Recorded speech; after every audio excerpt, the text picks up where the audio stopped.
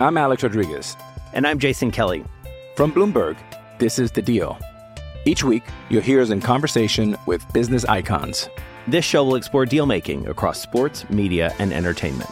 That is a harsh lesson in business. Sports is not as simple as bringing a bunch of big names together. I didn't want to do another stomp you out speech. It opened up so many more doors. The show is called The Deal. Listen to The Deal. Listen to The Deal on Spotify. Our kids have said to us since we moved to Minnesota, we are far more active than we've ever been anywhere else we've ever lived. Moving to Minnesota opened up a lot of doors for us. Just this overall sense of community, of values that, Minnesotans have. It's a real accepting, loving community, especially with 2 young kids. See what makes Minnesota the star of the North. New residents share why they love calling it home at exploreminnesota.com/live.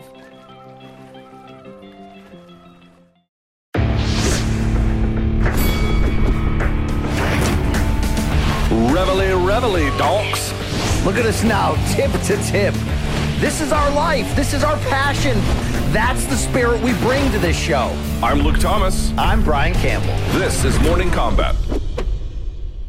Looky, who is here in studio? Okay. Do my eyes deceive me? They might, because I'm old and blind, but I think we are here in the bomb shelter. Hello, everyone. What is the date today? I don't even know. It's the 17th, it's the 20th. It's the best day of your life. That's what it is. That's a good point. It's the 20th of September, 2021, and Morning Combat is live in studio, Brian Campbell. The boys are back in town. I think it was Jesus Jones who said it best in 1991. Right here, right now, Luke. There is no other place I'd want to be, right? Because this is our home, the Orchids of Combat, the old massage parlor, the old table. It feels so good. By the way, I don't know what's happening in the control room. It looks like an earthquake hit, so we got all our people sitting right behind the camera right here. Yeah. It's a very intimate, gross, all-male orgy, but that's what you can get at Morning Combat. The only show that can give you the lady in the street and the freak in the bed. I said, right? There is more. So the amount of hog is inverse to the amount of masks that people are wearing here. I mean, everyone's going to get COVID. It's going to be great. We are here, not just today. We're here for tomorrow for some extra recording. We're here on Wednesday. We're going to do Wheel of Death on Wednesday, a live edition in studio. So please, ladies and gentlemen, thumbs up on the video. Please. Hit subscribe.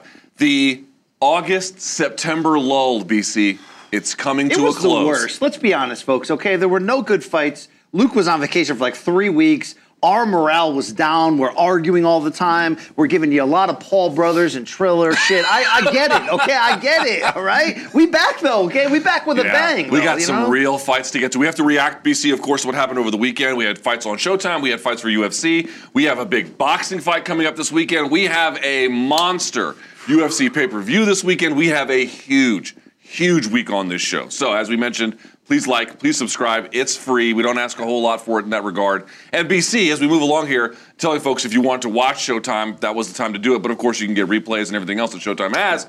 Go to Showtime.com, get a 30-day free trial. If you like it, you can keep it. If not, you can pound sand. BC, I am told, though, that we have much more important news related to these kinds of things. We have a merch store. It's our second merch store. It's called morningcombat.store. And you already know we got the freshest content up in that biatch. But today, we got a new launch. You wanted it. You asked for it by name. You got it, motherfucker. Factory Town MMA has launched, okay? We're talking about sweatshirts. We're talking about T-shirts. We're talking about fanny packs. We're talking about duffel bags.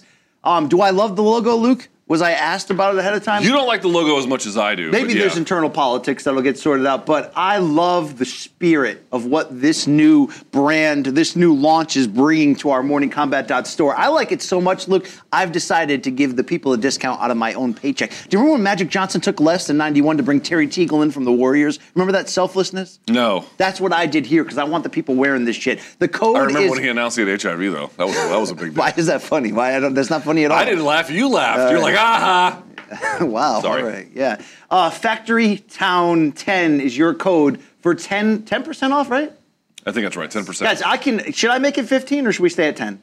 No, don't fuck it up and then lie. Okay, they're like, slow that shit down. 10% off the new launch of the new shit. Right there, morningcombat.store. Now, BC, let me ask you a question. You made fun of me previously because I have a fanny pack. I don't wear it around the fanny or the... Well, no, you don't have just a fanny. I wear it across the shoulder. Hold on, let me ask you a question. You can insult me after that. Please. If I buy your Factory Town MMA fanny pack and I wear it like a proud dad to keep all my dad stuff in, yes, will you still make fun of me? The difference is if you ironically wear a fanny pack like pro wrestlers do, like lame 80s weightlifters do, if you wear it in irony, it's now cool. Okay. What you are trying to do is the European man bag that goes over your arm that you have well researched for 3 weeks to get the perfect one that has all the compartments for all your dad supplies, which is lame as shit, bro. It is lame as shit. Because you're not only trying to be lame as shit, you're trying to be Gucci lame as shit. So it's like a double negative right there. Mike the sound guy, this thing's jumping off my ear, right? These things in our earpiece I have ear crabs right now. But look, this is a big moment, okay? You wanted that Factory Town shit. You wanted to feel gritty, grimy. You wanted to feel like what it's like to come from nowhere and get somewhere. Whether you're at somewhere or not, wherever you're at, that's where you are. Wear this shit, you'll feel a lot better about yourself. I guarantee it. There you have it. I want to keep moving the show along because we have a lot to get to. So we have all the Factory Town stuff. You can go to morningcombat.store right now. Use the code, the whole 9 yards. There's another code, BC. A bro code that you broke. I didn't break any bro code. That's not how Eskimo brothers should treat each other. Last time. Okay, there's another code that I also want you guys to pay attention to, and it's for DraftKings. Here's the deal. We talk about the NFL. Nothing changes. It's a great deal. But I got a new one for you. Ready for this? Screen. I like it. UFC 266 is coming up. It's going to be, of course, this coming Saturday. And DraftKings Sportsbook, by the way, the official sports betting partner of the UFC, has a knockout offer this weekend's fight. DraftKings is offering new customers $150 in free bets instantly if you bet just $1 on any fight night before the main event. So here's how it works, of course. Use the promo code COMBAT with a K. You can see it right below here. Right there. Use it, KOMBAT. And when you do, when you sign up to receive $150 in free bets instantly when you bet $1 on UFC 266, that's code COMBAT to receive $150 free instantly only at DraftKings. You know what DraftKings is saying? They're saying Sharon is Karen. I'd like to get up on Sharon, right? Wow. Yeah, you don't have to be over the top, but GK, MK, Bukake, you got it. But look, this is a great deal. You want to put a little action on your action when you're watching the fights. By the way, do you remember the director's cut of Raiders of the Lost Ark at the end when Yanni the Greek opened his mouth and the whiteness of his teeth melted everybody's face? That's fantastic. Love that guy. Love that guy. But look, that's a great deal. You want $150 to play with, to bet on UFC fights for a $1 bet. Guys, it doesn't get better than this. You support our code, but look, they need to use our combat code, that's brother. Right. KOMBAT. KOM. By the way, I need my glasses and I forgot to put them on. Can you hand me my bag, please, sir? Yeah, I know this is on air. You're like, hey, camera guy in the John Stockton ball bag shorts. I know. Let me ask you a question. Do you think the people who do the cameras on this show, do they shower before they come here? Wow. He does. Yeah, that's Tristan. He's well. Tristan, he's probably got a weapon on him or some shit. I don't even know. How weird is that? Like, he's real quiet. No, because he's the quietest guy on set. Yo, I bet that cameraman's got a pipe, bro. Yeah. Yo, I'd love to watch some violent porn with that guy in it, right? That's like, come on, bro. I didn't mean it that way. I meant an actual switchblade. But okay, you're talking about his hog for reasons that remain unclear. You know what? You're hyped to be back in the studio. I can feel it, right? Yeah, it's like when you reunite with your frat brothers. I wouldn't know, right? Because I don't join those organized white gangs for no reason. Hey, could the production team talk louder? Instead of being quiet, can you guys just yell at each other? I was like, do you guys think it's a problem that you put the studio in the control room in the studio? Like, we may overlap our conversations. Like, no, it's fine. I need a library atmosphere, and meanwhile, they're just screaming at each other like it's a street corner. Yeah. Oh, look at that. We got a little voice of God here from Maniche. Okay. There we have it. Now I can see a little bit better in my stupid nerdy glasses. All right, BC, you ready to get this going? Anything else we gotta sell or anything? No? No, I think that's it for right now. And then, of course, Morning Combat. Just real quick. You know how we give them the best bonus content ever at youtube.com/morningcombat? Yes. The best interviews. Me and Shevchenko going 23 minutes. You're going to want to see that. Luke, we can't tell them what we got, or can we? Because we are dipping back into that Pandora's box known as resume review, okay? We are.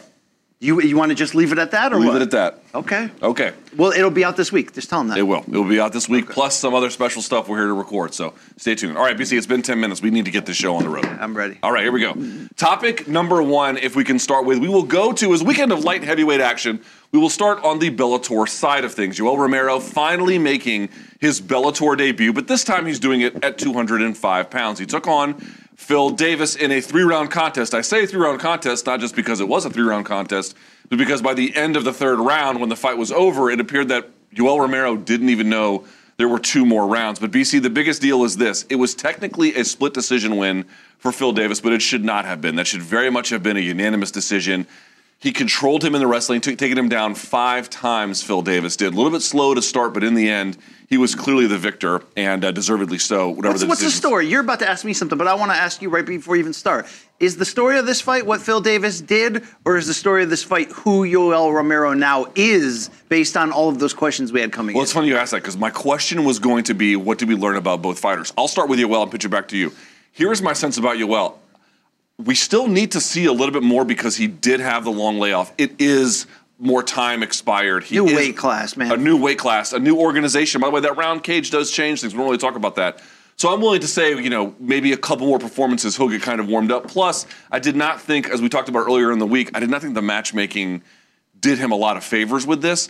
But here's what I learned. I think, one, dude, it's hard to hold on to Israel Adesanya slander. It doesn't age well. Everyone kind of blamed him for that bout, and I think people are now seeing, yeah, he played a role, obviously, in how uninteresting it was or how unfun. But the majority of that comes from, I think, Yoel Romero. He takes a lot of time off. He takes rounds off sometimes, and then he has these bursts of action. But you didn't see a lot of bursts, and Phil Davis really, really neutralized him. Dude, Phil Davis was forgotten in the headlines, BC. This is his best win to date. So tell me, what did you learn about both fighters? Look, I don't want to be overly critical or overly reactive on a Monday morning because Scott Coker, the Bellator president, afterwards, he gave a somewhat sober take on what's Romero's future. He said, look, considering the layoff, the new weight class, the age, all that stuff, he came out there and showed himself. He's going to be a fun product for us. We can match him against many elites moving forward. We're going to make a lot of fun business. And that still might be true because what you did see there, and if you heard Phil Davis's interview afterwards talking about even grazing punches from Romero hurt him and scared him, Romero still got something. He's still got a marketability. He's still got a knockout threat in the right style matchup. But I was expecting maybe too much of him or from him, Luke. And from that standpoint of expectation, I thought it was a disappointing effort and a little bit of a disappointing failure. 2 things in particular, Luke. One, not knowing it was a 3-round fight and not a 5-round fight. It's unforgivable to him, his management, to whoever else across the board. I mean, you don't know how many times he was reminded that. I mean, he obviously had to sign a contract, but to just not know that in those circumstances that he needed a big rally, most likely on the scorecards. And again, to Davis's credit, 4 consecutive takedowns in round 3 to just dominate and cut that off. But number 2, I wanted him to have learned a lesson from the Adesanya fight that if you fight, and maybe he has to fight at this age like that, maybe it has to be more about smoke and mirrors to disarm you and slow down the pace, but keep that threat so he can stay, in the fight over the distance. That may be how he has to fight at this age. But Luke, you and I talked about, we want him to not lean on we went the distance, let's see what the judges say. I wanted him to do more throughout, and that's something he just didn't do in this fight. A lot of that is because it's a bad style matchup, and Phil Davis at 36 still has it. But I didn't see a Romero leaving no doubt in trying to win the fight. I saw a guy who was more like, if I catch him with something, great, man. But if not, all right, I've lost 5 of 6, and, 4 of those 5 you could debate I won. But Bill Parcells is going to drop in here any second and say, 1, that this earpiece is just not going to work today, but 2, you are what your record says you are. And I'm not here to say that Romero's not going to be fun, and I'm not going to get jazzed up for his next matchup from the entertainment standpoint, but against the elites, and Phil Davis and the Bellator banner proved that he's still elite, Romero doesn't have it anymore, Luke. It doesn't mean it can't be tweaked, but he showed you it's not there. This was an older Romero. I don't know if he can keep up the Paulo Costa pace that he did just 2 years ago and fight that style that we want to see out of him. That's the only way he's going to beat the elites, Luke. The sub-elites, He can F around and wait for the perfect counter shot. Against the elites, you have to press the fight. He didn't press it. Admit it. Yeah, he didn't press the fight, but he didn't really have a way to press the fight. This is why when they booked him up against Phil, I was like, I didn't know Phil was going to get those takedowns, but I think he would have won it even, well, I don't know if the judges would have done it that way, but it seemed to me quite winnable on the feet, even without the takedowns, although obviously, as you indicated in the third round, it kind of sealed it. But I had done some informal polling and just sort of seeing what fans were saying. You call people up? Yes. Well, I'm just sort of seeing what are people saying on social, what are they saying on forums, what are they saying on websites, what are people saying about Yoel Romero? And I think a lot of them thought he was going to win, and I never really understood that. Again, MMA is complicated. It can be random. But just looking at the tea leaves, Phil Davis has never been submitted. He's never been knocked out. He's only lost, for the most part, except for the Rumble fight, pretty close decisions. Dude, for a guy who manages risk, for a guy who manages distance, you never see Phil Davis just get stole on. It just doesn't happen.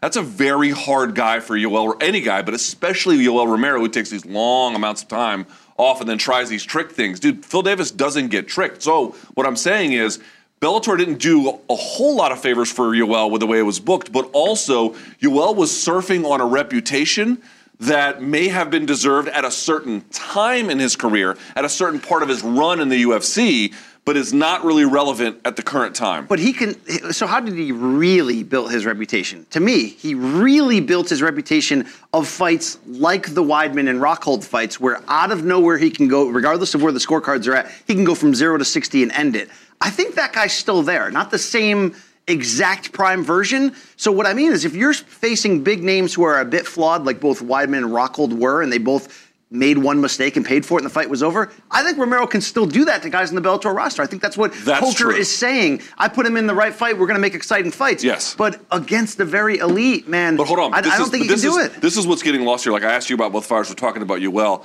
but we have to talk about Phil. Dude, okay. Phil has been forgotten. Like, if you look at his Instagram and you look at how the headlines have been about him, no one's been talking about Phil Davis, not just for this fight, for years he has not been talked about. He's just been the forgotten man of Bellator, and I don't think folks were really in tune with, again, you can like Phil Davis's style, you can hate it. He had the Nemkov fight, he had two of the Nemkov fights. They weren't exactly the most thrilling fights on earth, but dude, Nemkov, as we can see, is a fucking beast, and Phil took him pretty far, especially in the first time. Here's what I'm pointing out. There was a ton of dismissive attitude towards what Phil does and what he's capable of that boosted Yoel's stock artificially pre-fight. Plus, the 3 rounds instead of 5 brought those betting odds closer, I thought. But, you know, those who may be in the know, and you and I both picked Phil Davis by decision, we both said, look, the things that maybe prevent Phil Davis from beating the super elite in Bellator, Bader, Nemkov twice, both, all 3 very close decisions, 2 split decisions, is the same thing that will allow him in this style matchup to beat Romero, because he plays it not safe, but he's so technically sound that he doesn't need to take chances, and he knows how to keep you at distance. And a lot of people were tweeting like, let's wake up and give the praise to Phil Davis, which is what you're saying. Mr. Wonderful fought wonderful. For this situation, yes, he leaned on his strengths, which is his strength. His strength is leaning on his strengths and lowering the risk. And again, that leaves him where he doesn't do enough against the super elite, but against Romero, he did enough. Now, I'm, of course, upset that one judge went 2 rounds to 1 for Romero, but insane. You do have to understand that when the output is so low, like it was in rounds 1 and 2, you do leave the door open to have the round stolen from you. That's why Davis loses very close decisions. But I think that, all in all, I had a 30-26. Yeah, I mean, that's a 10-8 final. So you give him the 10-8 for the It could, because his top game was offensive, Phil Davis. And those elbows. I mean, that was the part about this. Like, against Nemkov, he tried takedowns. It's just Nemkov is just a brick wall. But, dude, the way he was able to get that takedown at the end of the second round and then go right back to it in the third, and he was hammering him on top. He wasn't just controlling position, although he was doing that as well. But he was giving something of Yoel to think about. I saw people even saying, by the way, I feel about this, being like, dude, look how much bigger Phil is. Now, Phil is a monster 205er, but they were saying Yoel should go back to 185. Again, I think your point is well taken. Against non-Phil Davis fighters, there's a decent chance Yoel Romero can beat them by doing Yoel Romero things. However, I said it again, Phil Davis is the forgotten man of MMA, and he reminded everyone who he is. Here's the problem for Phil. He's got a couple of problems, okay? Really nice guy, in great shape. At 36, he still has it. A little bit of a cornball, so maybe that's played in no damage. Maybe that's played into people overlooking him at times. That the style isn't always super aggressive, and he's a little bit of a cornball, and maybe he held on to the microphone a little bit too long in that. I thought he was going to retire. He was going so long on that post-fight interview. Yeah. Here's his problem, though, Luke. You're not going to get a trilogy with Nemkov anytime soon, so he he may have secured the next title shot after the tournament if Nemkov doesn't win the tournament, right? Like, that's the thing. Phil Davis could be in a very good spot with a very big win for him right here, or he could be the odd man out if Vadim Nemkov comes to the tournament. Because what are you going to do? You're not going to run Davis Nemkov back a third time, right? No. So I think if you're Phil Davis, you're hoping, okay, what's the next biggest marketable name I can get in there? Here's the thing. It was you, me, and Rashad on Friday's weigh-in. All three of us picked Davis. All three of us picked Davis by decision. Not a very hard pick to make, if you ask me. I mean, there's always unpredictability with Yoel, but I felt pretty confident about it. And then we got what we got. Dude, someone at Bellator who made this fight had to know this was going to happen. And here's why I say I didn't think that was a good fight for his debut, because the guy was off for a long time, up a weight class. You're giving him maybe the toughest riddle to solve at 205 in that organization. Where's Melvin Manhoff when we need him to come in there? Exactly. Right? That's exactly what I was wondering. I didn't understand this. Now, let's go to the second part of this problem. They have compounded for themselves. It's not their fault that Anthony Johnson is out of the tournament. And by the way, it appears he has a very serious illness. We do not know what it is. He wrote not COVID on Instagram. So. Which is like good and bad. Okay, it's not COVID, but then if he said he will be back in 2022. But Josh Thompson was very emotional too in sort of relaying that. So I don't know what it is, but we wish him nothing but the best and the speediest of recoveries, and we hope to see him again, of course. But here's the thing. If Yoel had won on Saturday night, they could have pumped him. I know they had announced that they had a replacement already for the tournament, but they could have easily pumped him back into the tournament some other way. They could have found him, make him the official, this will be the guy on standby. Now they don't even have access to that. And to your point, they can't go back to Phil because Phil was already in the tournament and got bounced by Nemkov. I want to say it one more time. I really did not understand that matchmaking by Bellator. I didn't understand to announce Anglickas. I didn't understand the matchmaking to begin with. Now, we're transferring to the next part of the news, which is, of course, Anthony Rumble Johnson is out of the tournament, as you mentioned. Won't be fighting Vadim Nemkov on October 16th in Phoenix. It will be Julius Anglickas, who's on a hot run. He was named the tournament replacement at the beginning. The guy, in the bullpen, just in case. And yes, we can go Daniel Cormier was also forgotten about heading into the Strikeforce World Grand Prix as a replacement and won it all. That's all great and stuff. But I didn't love the Davis matchmaking for Romero, and I didn't love necessarily announcing Anglickas before the Romero-Davis fight happened. Right. Because wouldn't you want to kind of take a chance as a promotion that Romero would have a chance to beat Davis without taking damage? And then you go, hey, we just fixed this. Romero's going to fight for the title against Vadim Nemkov. And it's the balance between the same lack of meritocracy that we complain to UFC about at times because they've got so much control, and we're like, well, this guy's really deserving, yet they're throwing another title shot at Jorge Masvidal or whomever. You're mixed with that, with the fact that most of us would have wanted Romero in that spot. Well, he didn't win, so now it's over. How much do you think the tournament takes a hit? And obviously Rumble's health, first and foremost, we're hoping for and caring about.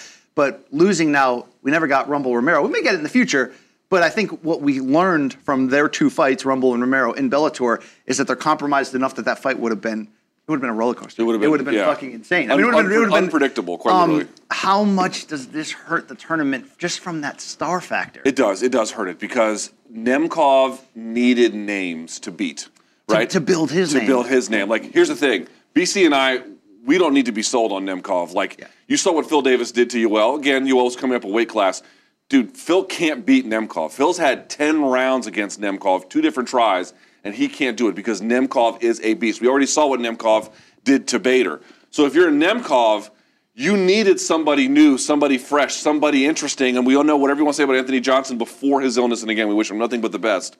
He maybe was not exactly the same as he was before, but he still has big power. If you really cared, you'd send him your credit card numbers if you really cared. I mean, you really are just playing. One of these fighters is going to steal on you one day, because you're not used to the limelight, and it's going to come crashing down. By the way, the first time we went on a road trip, Luke's like, I know you're not used to getting recognized in the limelight, but get ready. I know you're not.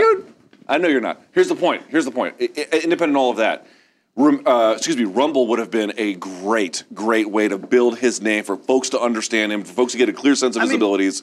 And with Anglickas, it's like... But let's be honest about why the Rumble and the Romero signings were so smart for Bellator, because you're not signing them for their future in your promotion necessarily. You'd hope if they could run into the title, you'd love it, right? Right. You're signing them to give shine to your real guys who aren't getting the shine. Again, these two fights falling apart, not remotely Bellator's fault. This is a string of unfortunate bad luck. Correct. But it's rough because I'm still going to be watching October 16th. I'm still going to be excited to see if Anglickas can come in out of nowhere and make a run at the title. I'm hoping that other people will pick up that same level of care, because that Corey Anderson-Ryan Bader fight on the other half of the semifinal is a very good one with some history in there of having trained together. It is, but the problem is Nemkov destroyed Bader. I mean, it wasn't close. Yeah, but that was a really bad night for Bader, as he said personally afterwards. Okay, with some things. Fine. I'm sure a second fight would be closer, but I still would pick. Would you pick Bader to win? I'm picking Corey Anderson to beat Bader. No. But I'm saying let's say Bader wins. No, you're still going to pick Nemkov. You should pick Nemkov. So if Corey Anderson can beat Bader and make things interesting, that might do some good, some wonders for them. You know what I was hoping for? I just feel like putting Romero in the way that they put him after everything fell out just was not a good call. I say what I was hoping for, and it's not easy. You can't be fantasy matchmaker and snap your fingers and all the money will be there and everybody will say yes. Because my knee-jerk thing when Rumble got hurt, or Rumble pulled out, was, hey, there's a free agent out there who can make 205 that would really turn this tournament around. His name is I think it's Andy Silva, according to Trump. Yes. Anderson Silva. Famous I know Jewish fighter out of Brazil. It's a very complicated plan. But there's one other name. Gegard Mousasi. His brand critically, not commercially, but critically right now is as strong as ever coming off that title defense against Salter. I would have liked if he jumped in there. Like he's waning. And then you do champion versus champion, Mousasi versus Nemkov. That's that won't give you the same commercial appeal of Rumble or Romero, but critically, people are lining up for that fight. Yeah, but the question is, did Mousasi want to be in the tournament? I have some reason to think that he did not want to be in the tournament, or at least at the end, he did not want to be in the tournament. So, again, that's not Bellator's fault per se. He opened the door probably for your boy Yagsheg Mashidov to come in there. Dovletsdan Yagshi-Muradov. Yes, love that guy. In any case, it's an unfortunate series of events, but again, the matchmaking by Bellator, I think, compounded a bit of their own problems. Rumble's Instagram account, just in all, he did say, he hopes to have good news next year and bounce back. We can't speculate what it is, but I'm really hoping, because this is, his comeback. The retirement was on his own terms. The comeback was on his own terms. And even though he had some ups and downs in that Jose Augusto fight, he showed you that he's going to be making fun fights for Bellator moving forward. For his sake, his peace of mind, I hope he can come back and keep this going. Anyone else shine at the Bellator event? Anyone by the name of Big I was going to ask you, because Big Tuna will be showing up, and have you seen this shit? You better believe that. But how deep did you want to go? Ben Parrish, Big Tuna, went in there against minus 1,000 favorite Christian Edwards, the 22-year-old light heavyweight who was on a 4-fight win streak, and this was, I guess, supposed to be a setup. Luke, Bellator has had, at times, an ability to create these one-night folk heroes. You remember that guy that worked at the meatpacking plant that fought Jake Hager, and we were like, we need more of this Pantera fan in the Bellator cage. Pantera fan! Oh, please! That guy's an insane clown posse fan. I don't want to hear it. Ben Parrish, he won the internet Saturday night. The damn Big Tuna came out there, knocked Christian Edwards the fuck out with the first big punch he threw. A perfect counter. What was it? Right hand? Counter left over the top. Yes. And he went right for the microphone, and look, he doesn't look the part. Be honest. He doesn't look the part of fit. He's not going to win any bodybuilding He's contest. a guy from Mississippi. He said his interviews afterwards were incredible. He's like, I'm the son of a mafia member. I mean, the interview was all over the place. Yeah, he looked around and was like, stop asking questions. But he got into that microphone right after the KO and was like, this is what you get for talking shit about someone who looks like me just because, you think you're better than me. I loved that shit. Bellator, because sometimes the matchmaking can be wide, there are sometimes showcase fights, you can find some of these soccer moms and these folk heroes that come in here. I'm hoping they kind of like what Top Rank did with Clay Collard, the MMA fighter boxer who had a couple upsets over prospects, and then last summer when they needed fighters, they started saying, hey, let's make Clay Collard kind of a featured performer. Wouldn't you love to see Ben Parrish, the Big Tuna, and if he didn't earn himself another fun fight matchup, win or lose, I don't know. But another fun fight, you could be like, okay, that's a banger. What else could he have done at this point to earn that opportunity? That delivered. Was like a feel-good moment. And it started the card.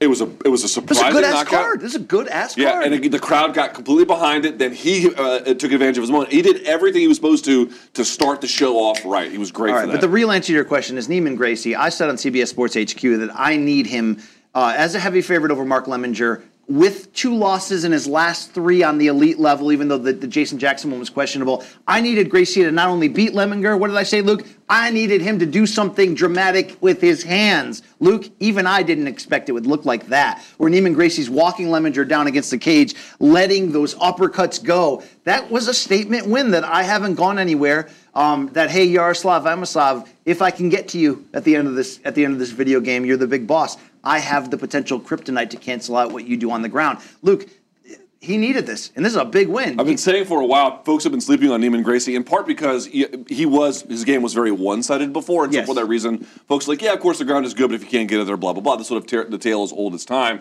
But I'm like, well, no. First of all, on the ground, he's very good, number one, like way more than people realize. And two, now you can tell he has been steadily working on his hands under the tutelage of Rafael Cordeiro over at King's MMA, and wow, has it paid off big for him. He can absolutely use them to win fights, or against more elite opposition, BC, create a dual threat where at least you can threaten with the strikes and then do more on the ground. I totally agree with you. Does Lemminger look like KJ Noon's old school flashback there a little? Hello? No? Okay. I got a little flashback. A little bit. Not much. I'm going to go with Deanna Bennett, though. Deanna Bennett, for me, beating Alejandra Lara. Deanna Bennett, again, you look at a lot of these women with records, and she came into this fight, I think, with like a 12-7 record, obviously leaving 13-7. But you like women with records, though, in real life. Like who doesn't? Prison records. You got to have a couple miles on there for to really know the road. You know what I'm saying? But the point being is this. In her case, she had wins previously over Miranda Maverick and even Jennifer Maia, although Maverick ended up avenging her loss. But she's beaten good fighters. Damn, I didn't know she beat both those names. Both of them, yeah, both of them. And she has done good work. But to me, the Lara win, if not necessarily her best name on her resume, still one, a good name. And 2, BC, what I thought really stood out to me was everyone was hyping up, for good reason, her ground game. She has a very, very good ground game. Dude, she won this fight basically everywhere. It was a totally complete performance. And Deanna Bennett has been in the trenches and fought out of her weight class and blah, blah, blah, and everything else that a lot of women have to go through to get some respect in the game. Well, she got it. Now she's turning into a very well-rounded fighter. Mike's just going to let your thing just fly off in the air. This thing may fly away at some point. I don't care. Look, I thought that was touching. The connection to her dad, who had worked security at that arena forever, was great. But this was supposed to be another, like, hey, Azul, hey, Alejandra Lara, who has, like, some real marketing potential in a lot of different categories. We were hoping that she would bounce back from those losses that really showed a ceiling to some parts of her game, particularly on the ground. We know she's got a good stand-up, a great left cross. She can work in some kicks. Luke, she took, like, multiple steps back in this. This was Deanna Bennett's night in a turnaround and a big win, and I'm glad that she got the close-up, and I want to see her moving forward. But Alejandra Lara was, former title challenger who went the split decision route against the current champion, Juliana Velasquez, was somebody who really looked like something, Luke. Is it not over? But is there enough time for her to go back and really close up those gaps and those holes in her game? So here's the problem for me. You could pick many things in the fight, but there was one thing I noticed that the Lara kept doing, which is Bennett would pressure in for some kind of striking situation, land or miss or whatever, and then she would circle away, but then there'd be a moment where Deanna Bennett's back would be to the fence as they changed position. Lara would just continuously let Bennett just take center again. Here's why that's important. One, you should basically never do that. I mean, there are circumstances where that could be allowed. That's white belt shit, you're saying. What I'm saying is, how are you this far along in your development and something as foundational as that is not consistently implemented? That's the part that gets me. She's got some flashy strikes. She landed some nice strikes in this fight. But when the foundational elements that bring your game to bear, like, again, you have to always think about it. It's not this punch or that punch. It's not this submission or that submission. It's under what conditions does a person, any individual fighter, have the most amount of success. If you are letting an opponent who likes to pressure into you consistently retake center, you are not putting yourself under the conditions under which you're going to win. In fact, you are allowing your opponent to have the conditions under which they're going to win. And you're being critical of a Colombian fighter. Medellin is her home, Luke. And did you hear how he was pronounced? It's Jean. It looks like Medellin. Medellin? Yeah, I don't understand your people's pronunciation at all. Yeah, but Luke, that's a bad night at the office for her. It is. She's going in the wrong direction. She's going fast. So I would say she's dedicated. I'm not questioning that at all. But I don't know if it's there, Luke. I don't know if it's there either. We're gonna have to see. I don't think Bellator is going to get rid of her or anything like that. But she had some opportunities against some big name fighters to have some big name moments. But it's like when my wife, when we get invited to go over someone's house, and my wife's like, I got to get wine first. I'm like, why do we have to bring some? They invited us. I know. We have to bring a gift. And my wife's the same. She's like, what is wrong with you? How do you not know that? How do you not have that? I'm like, well, first of all, I'm from a factory town, but second of all, factory town 10. But it's like you're like, you don't tip your house cleaner at the hotel. That's how they pay their I'm like, I didn't even know that was a thing. How ignorant am I? Well, the first time I met Brian, he actually took a shit in the corner. He's not housebroken. Folks don't know this. All right, I've changed my ways though. Let's move on from Bellator if we can. Go to topic number 2. How about UFC, ladies and gentlemen? Again, we stick with the light heavyweights. Anthony Smith, I mean, just burning a trail right through Ryan Spann. That was big bank, take little bank, 84s and candy paint, BC. Question for you. Was this such a mismatch that did Anthony Smith prove his critics wrong, or did he beat who he was supposed to beat? Luke, there's a lot of people on Monday morning here at the water cooler that have to look into that camera and make amends for what the things that they've been saying. Like, Luke, I feel bad for them. There's been a lot of people who have looked at Anthony Smith as, nothing more than a past prime forced gatekeeper who keeps getting thrown into main events on us. And he went out there and proved all of those fucking people wrong, Luke. And you know what? Fuck them, right? You know what I mean? Like when you say them, are you talking to the mirror? People. Look, this was very impressive. Very impressive. I wanted to believe that the 6'5" Spann, having won 4 or 5 and the only loss, he still looked good and before the implosion against Johnny Walker, that it was his time and everything was set up for us to find out if he was ready for prime time. And you know what? I don't think this is about as much that he's not ready for prime time as it was to what you're saying, that Anthony Smith with 3 wins in a row, he still got it. And he is a very well-rounded, hard-working. I mean, he's you know what, Luke? I can talk to the board. He kind of is what we're looking for at Factory Town MMA. Like, I'm not kidding. That's why I've never understood your derision. I mean, look, I might have at one time been part of the mob who, when he gets thrown into another main event, it's like really? This is what we're doing? But you know what, Luke? He's a good broadcaster. He's got questionable tattoos. He may have 75 fights, but he is still pretty damn elite, and I'm going to give him his credit. He hurt Spann seemingly every time he touched him. He had an answer for whatever Spann had, and I think he just sort of, there was the candle there of Ryan Spann's future, and he just snuffed it right out. I mean, he just said, you're not on this level, and then they almost went to fisticuffs afterwards, Luke. That was a little intense. Do you think, and I know I asked you this off camera, we can reproduce it as if it didn't happen. Was that Anthony Smith, looking at Ryan Spann as an embodiment of his haters and being like, yeah, I think the problem that Smith has been facing is that even when I had interviewed him years ago, prior to the Gustafsson fight, there was Luke Rockhold at the time out there chirping about how the guy was overrated and not particularly good and didn't deserve to be taken seriously. And then he goes out there and submits Gustafsson, and they take it away from him. He beats Uzdemir, and they're like, oh, well, Uzdemir was this, that, and the other. And, of course, he had some losses along the way. I mean, the Glover Teixeira loss is terrible. The loss to John Jones was pretty thorough as well. Although let's give him the credit for not taking the DQ win. He didn't take the DQ win. So you know what? He is a real man. So hold on. You asked me a question. Let me finish the point. Well, hold on. Can you let our coffee guy in just for a second, Luke? Yeah, for a coffee guy here. Yeah. You can. Okay, what's this guy's name? Phil. Yes. We can't put Phil on camera? This camera right here? That's good, thank you. I mean, I know he's not housebroken either, but, Yeah. Phil? Yes, please, Phil. May I finish my point about Anthony Smith? You can talk while Phil just operates. No, right? because you won't shut up. Can I please make a point about, not Phil, but Anthony Smith? The point being is this. Anthony Smith, I don't folks really fully appreciate. Yes, it is hard to change how folks have an impression of you. And I did a preview video on Friday, and we talked about, if you look at the stats behind Anthony Smith in terms of strikes landed versus absorbed and takedown percentage and whatnot, nothing really floors you in terms of the numbers there. But look at the tape in terms of the Ryan Spann fight. Dude, he was better literally everywhere. And not just that, BC. One guy was making mistakes. BC, one guy was making mistakes and one guy wasn't. Every time Spann overcommitted, there was Anthony Smith just out of the way and then cracking him. And then on the ground, dude, this was not even close to a contest. He was way better than him there. Dude, this was clear demonstration.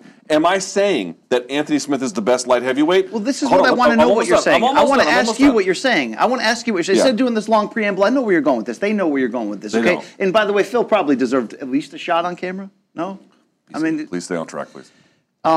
Okay, so Anthony Smith is not going the other way. He firmly reestablished his foundation of where he is. So where is he, Luke? Right. Is he a legitimate title contender still? Are you seeing what fighters do, like Jared Cannonier, learning from the Robert Whittaker loss and then coming back in his last fight and really showing us that? Are you seeing that in Anthony Smith? Yes, we have talked consistently about this phenomenon, BC, where guys get started a little bit early and have, in his case, it was very different because he spent a long time on the regional scene. But BC, how many times have we been on this show and talked about guys in their mid to late 30s even in some of the lower weight classes, I know this is light heavyweight, but how much we talk about Diego Ferreira over at lightweight where this is happening, but now we're talking about light heavyweight, where they don't really figure the game out fully until they're mid to late 30s, but once they do, you have to let go of who they used to be. Dude, Anthony Smith has fully arrived at that position. Now, he called out Alexander Rakic. If you go back to the Rakic fight, Rakic was tearing him up with leg kicks, and once he was on top, he was stopping all the submissions, and played a very, very careful game. Did I see anything in this fight that makes me think that could be challenged? No, I think Rakic is a very different fighter than Spann. But BC, you have to acknowledge the opinion you had of Anthony Smith after beating Shogun and Rashad. It is simply not accurate. You were telling me at the time, this guy's not that good. I don't know why you like him. You know why I like him. All right. You know why I like him. First of all, you always go, you can't stay on track. I got you to the level that I needed you to be right there. Okay, I'm in a fucking zone right now. Okay, I used Phil the coffee guy you tell to me get where Anthony you Smith is. fucking wired. Where is Here's Anthony the deal, Smith? though, Luke. The reason why I can't bow down and give you the full comeuppance here is because you like to say things like, well, Anthony Smith is must-see TV, and this matchup on Saturday is a great fight. You do go a little bit over. Okay, so where are you on him?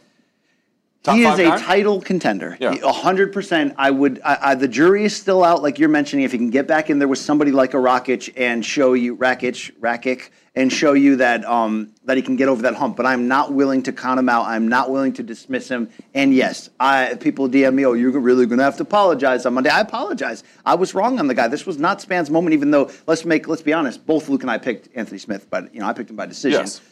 He impressed me.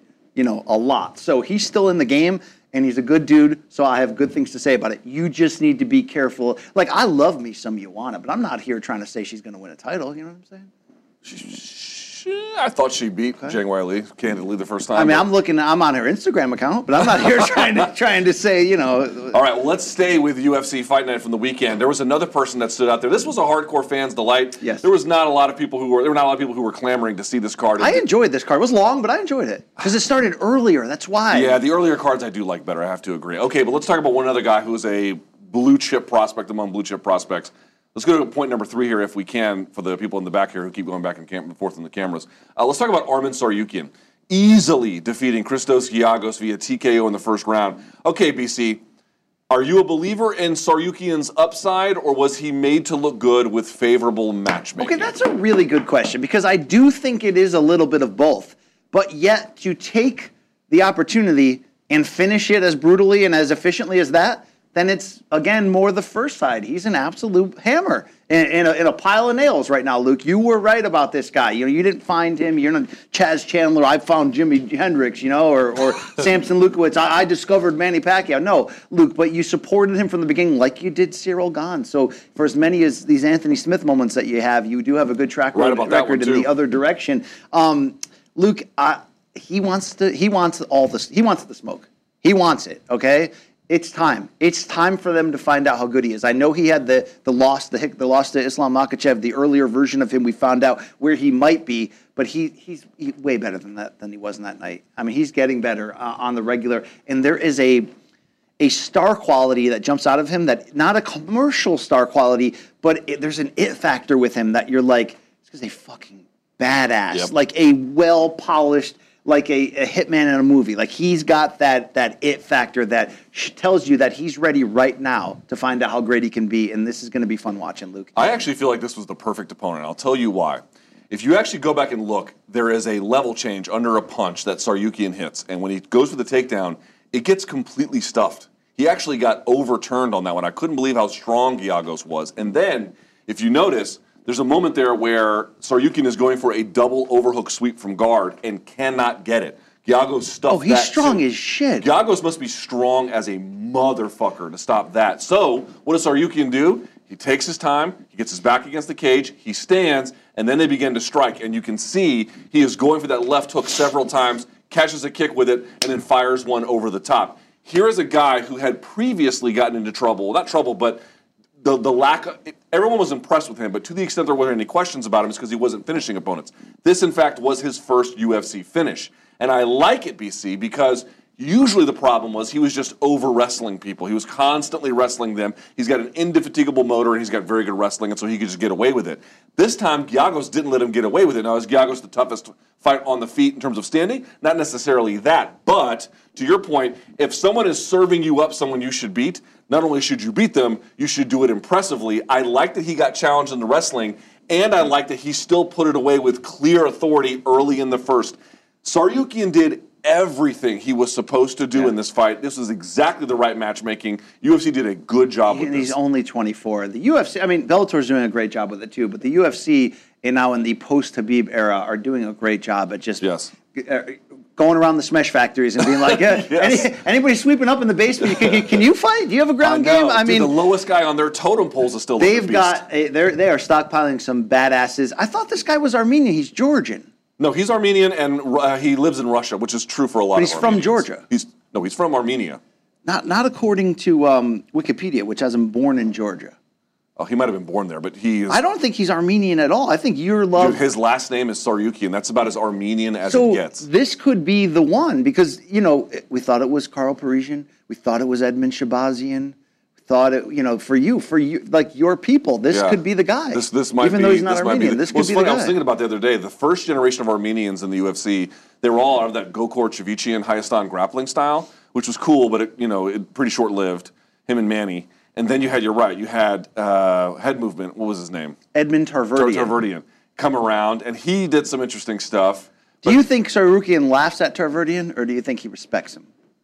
I don't think he shits on other Armenians necessarily, but he ain't training with them. I can tell you that. He ain't training with them. He's out there, you know who he's training with? Jorge Masvidal over at ATT all the time. All the time. Him and Jorge are big buds. So, dude, Tsarukyan is a fucking beast. And that dude, I don't know if he's going to win a title, but he's going to beat some good fighters along the way, and he might just get a title as well. Can I tell you who I was impressed with on this main card, Luke?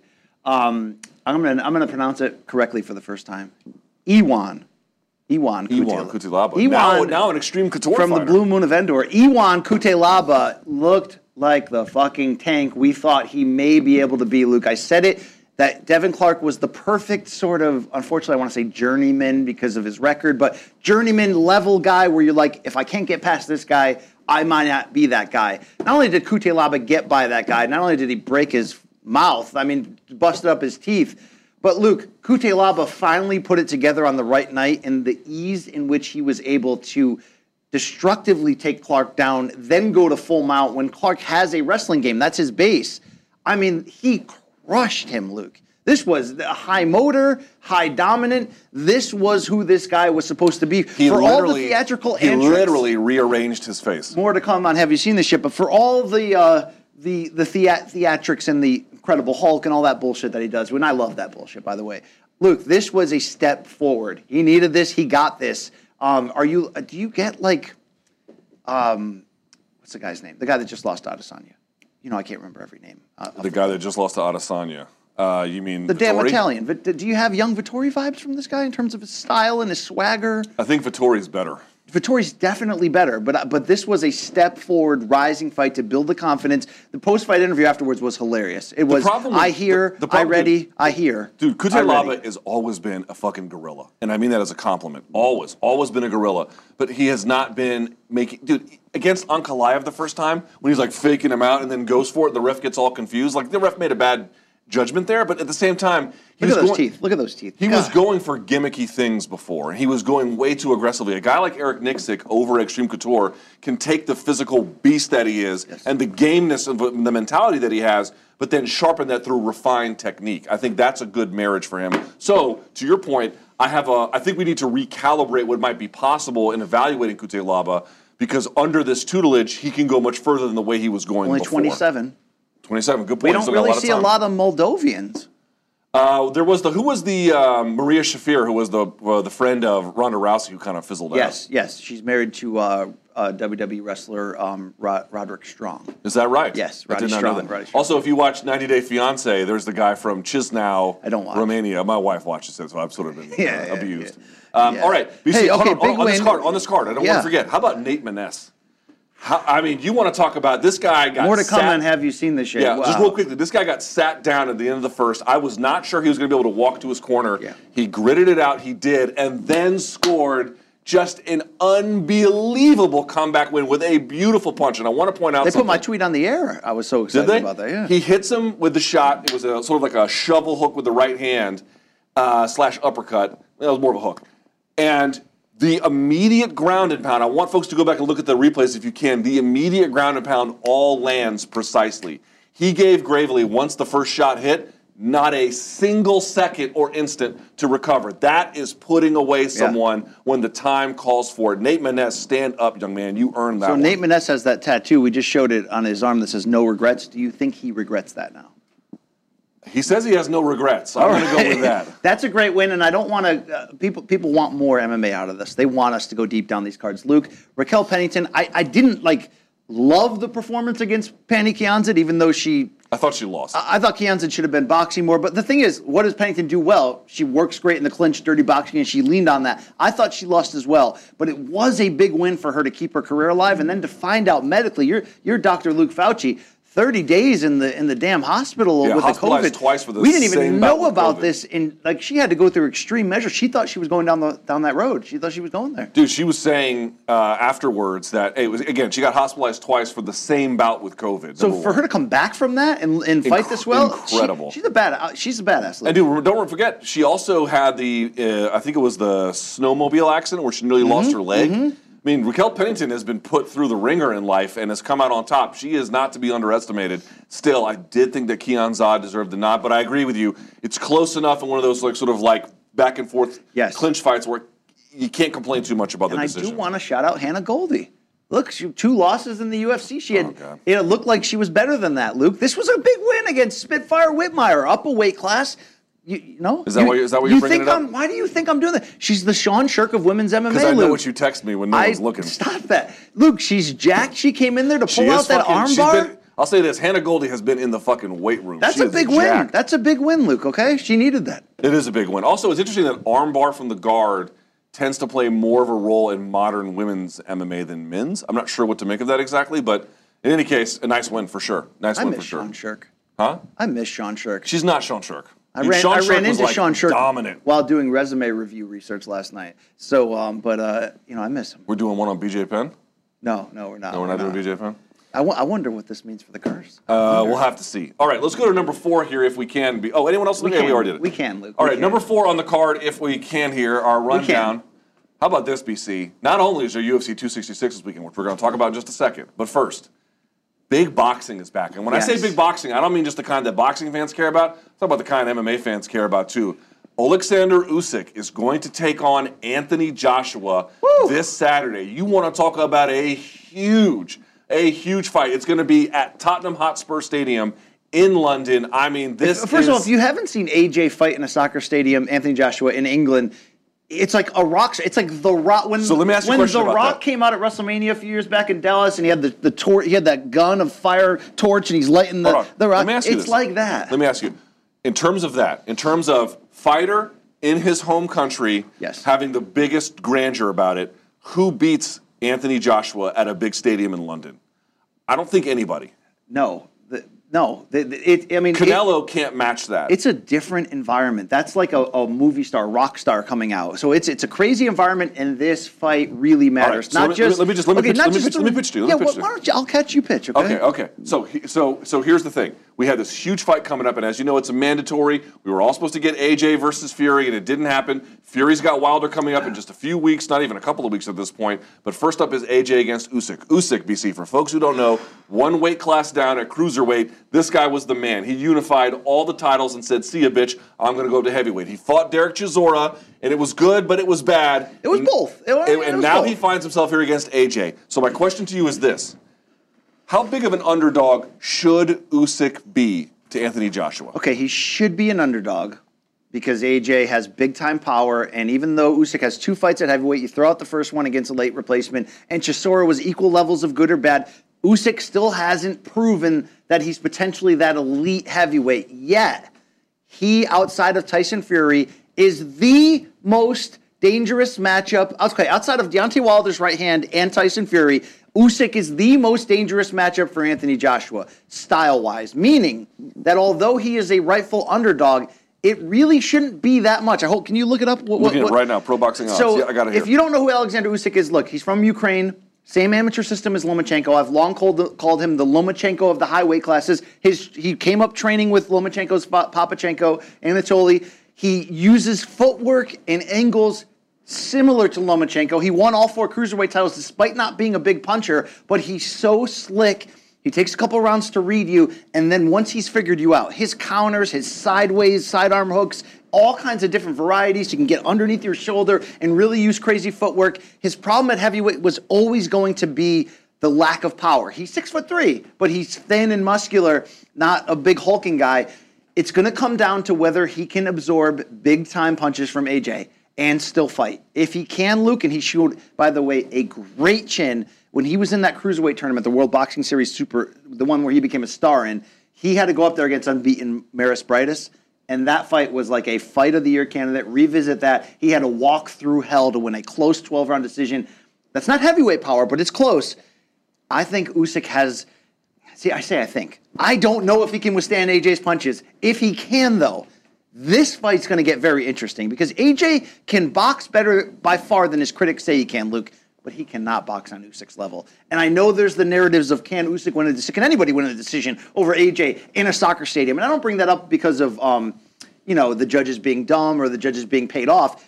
When you're fighting somebody in a soccer stadium and the crowd is going nuts, it's going to influence the way the fights are looked at, even by a judge at ringside.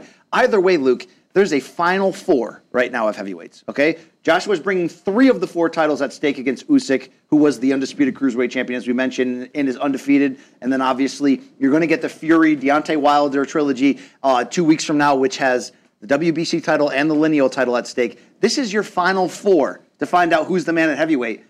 You couldn't ask. I know Dillian White's still in that group, but he's like the 5th. You could not ask for 4 better at this moment. Fury's undefeated. We've only seen Wilder lose once. Joshua lost once to Ruiz, but he won it back, and then Usyk's undefeated. What a time. What a time the next 2 weeks are going to be in the heavyweight division. And Usyk is in this fight, Luke. All right, so let me ask you 2 questions about this fight. You said mandatory? It technically is a mandatory, but at the same time, this is not a mandatory fight. This is a fight. Right this isn't Canelo versus Yildirim. No, this is a fight. This is a fight. Okay, 2 questions about this fight in researching it. 1, to what extent at all does Usyk's punching power threaten AJ, who doesn't have the best chin? Number 1. 2, is Usyk going to elect to fight on the outside, where he might find himself at range with Joshua, or is he going to find himself on the inside? Because experts have been saying he might find himself on the inside, but then you go back to the Joshua-Pulev fight, and Joshua fought quite ably on the inside there. Yes. So where do you think this fight's going to take place in terms of distance, and what about the punching power to the extent that it exists at heavyweight for Usyk? I think it's going to take place all over, to be honest with you, because once Usyk figures you out, then he does a lot of sort of leaping in, ducking in, and he does like to fight at close range once he's got you, because the angles. Revisit Usyk's final cruiserweight bout against Tony Bellew when he sent him into retirement. It was a DAZN fight. Your boy was the color commentator on that fight. And the way that Usyk, once he figured Bellew out, and Bellew fought tough early, he stood right in the pocket, but he swiveled, and he'd throw these sidearm shots. So it's going to be contested all over. The key to your question is interesting. Usyk didn't have big power at cruiserweight, doesn't have big power at heavyweight, but could he hurt Joshua with the right punch? The way in which he knocked out Tony Bellew, knocked him out cold, was with one of those shots you don't see coming. So I wonder down the stretch of this fight, if it gets there, if Joshua's got to be careful, because Usyk can hit you with that right spot shot at the right time that turns your chin. I know there's going to be a lot of AJ benefactors out there who say, look, you guys never talk great about him on this show. He's got the best resume of everyone at heavyweight right now. He does. I'm going to give AJ that credit. I mean, look at the names. But he's still vulnerable as shit. We cannot look past that. And Usyk is by far the better boxer. So I know there's all those questions surrounding Usyk, but this is a real fight that you need to care about. Is it a DAZN? Yeah, it's a DAZN fight, right? Mm-hmm. That you need to care about on Saturday. I believe it's going to go on around dinner time on the East Coast here, so it's going to be a nice setup before we get to UFC 266, but it's going to matter. Last question. You asked about the odds. Our friends over at Caesar Sportsbook have Anthony Joshua as a -270, Usyk as a +220, and that might sound like a wide disparity by MMA standards. In boxing, that's pretty fucking close. That's close. I think that... Hey, if you like Usyk, now would be the time. If you like Usyk, okay? That's interesting. That's going to be a hell of a contest. Yes.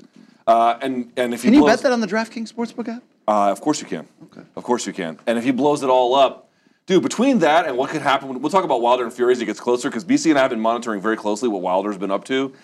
It's been fun to pay attention on the sidelines to see what Wilder's been up to. Believe it or not. All the right things right now. Well, not quite all of them, but he's got a certain fire. Yeah, he's still making outrageous claims. I mean, he's benching terribly with gloves on. What are you doing? I mean, please stop doing that. Okay. All right. Last but not least, BC, we go to point number 5 here if we can. We said we're going to mention UFC 266. Let's get to it. That is also going to be on Saturday night. Saturday is going to be a very busy day in combat sports. BC, when I ask you about the most important storyline between the featherweight title fight involving Brian Ortega and current champion Alexander Volkanovski, what stands out to you most?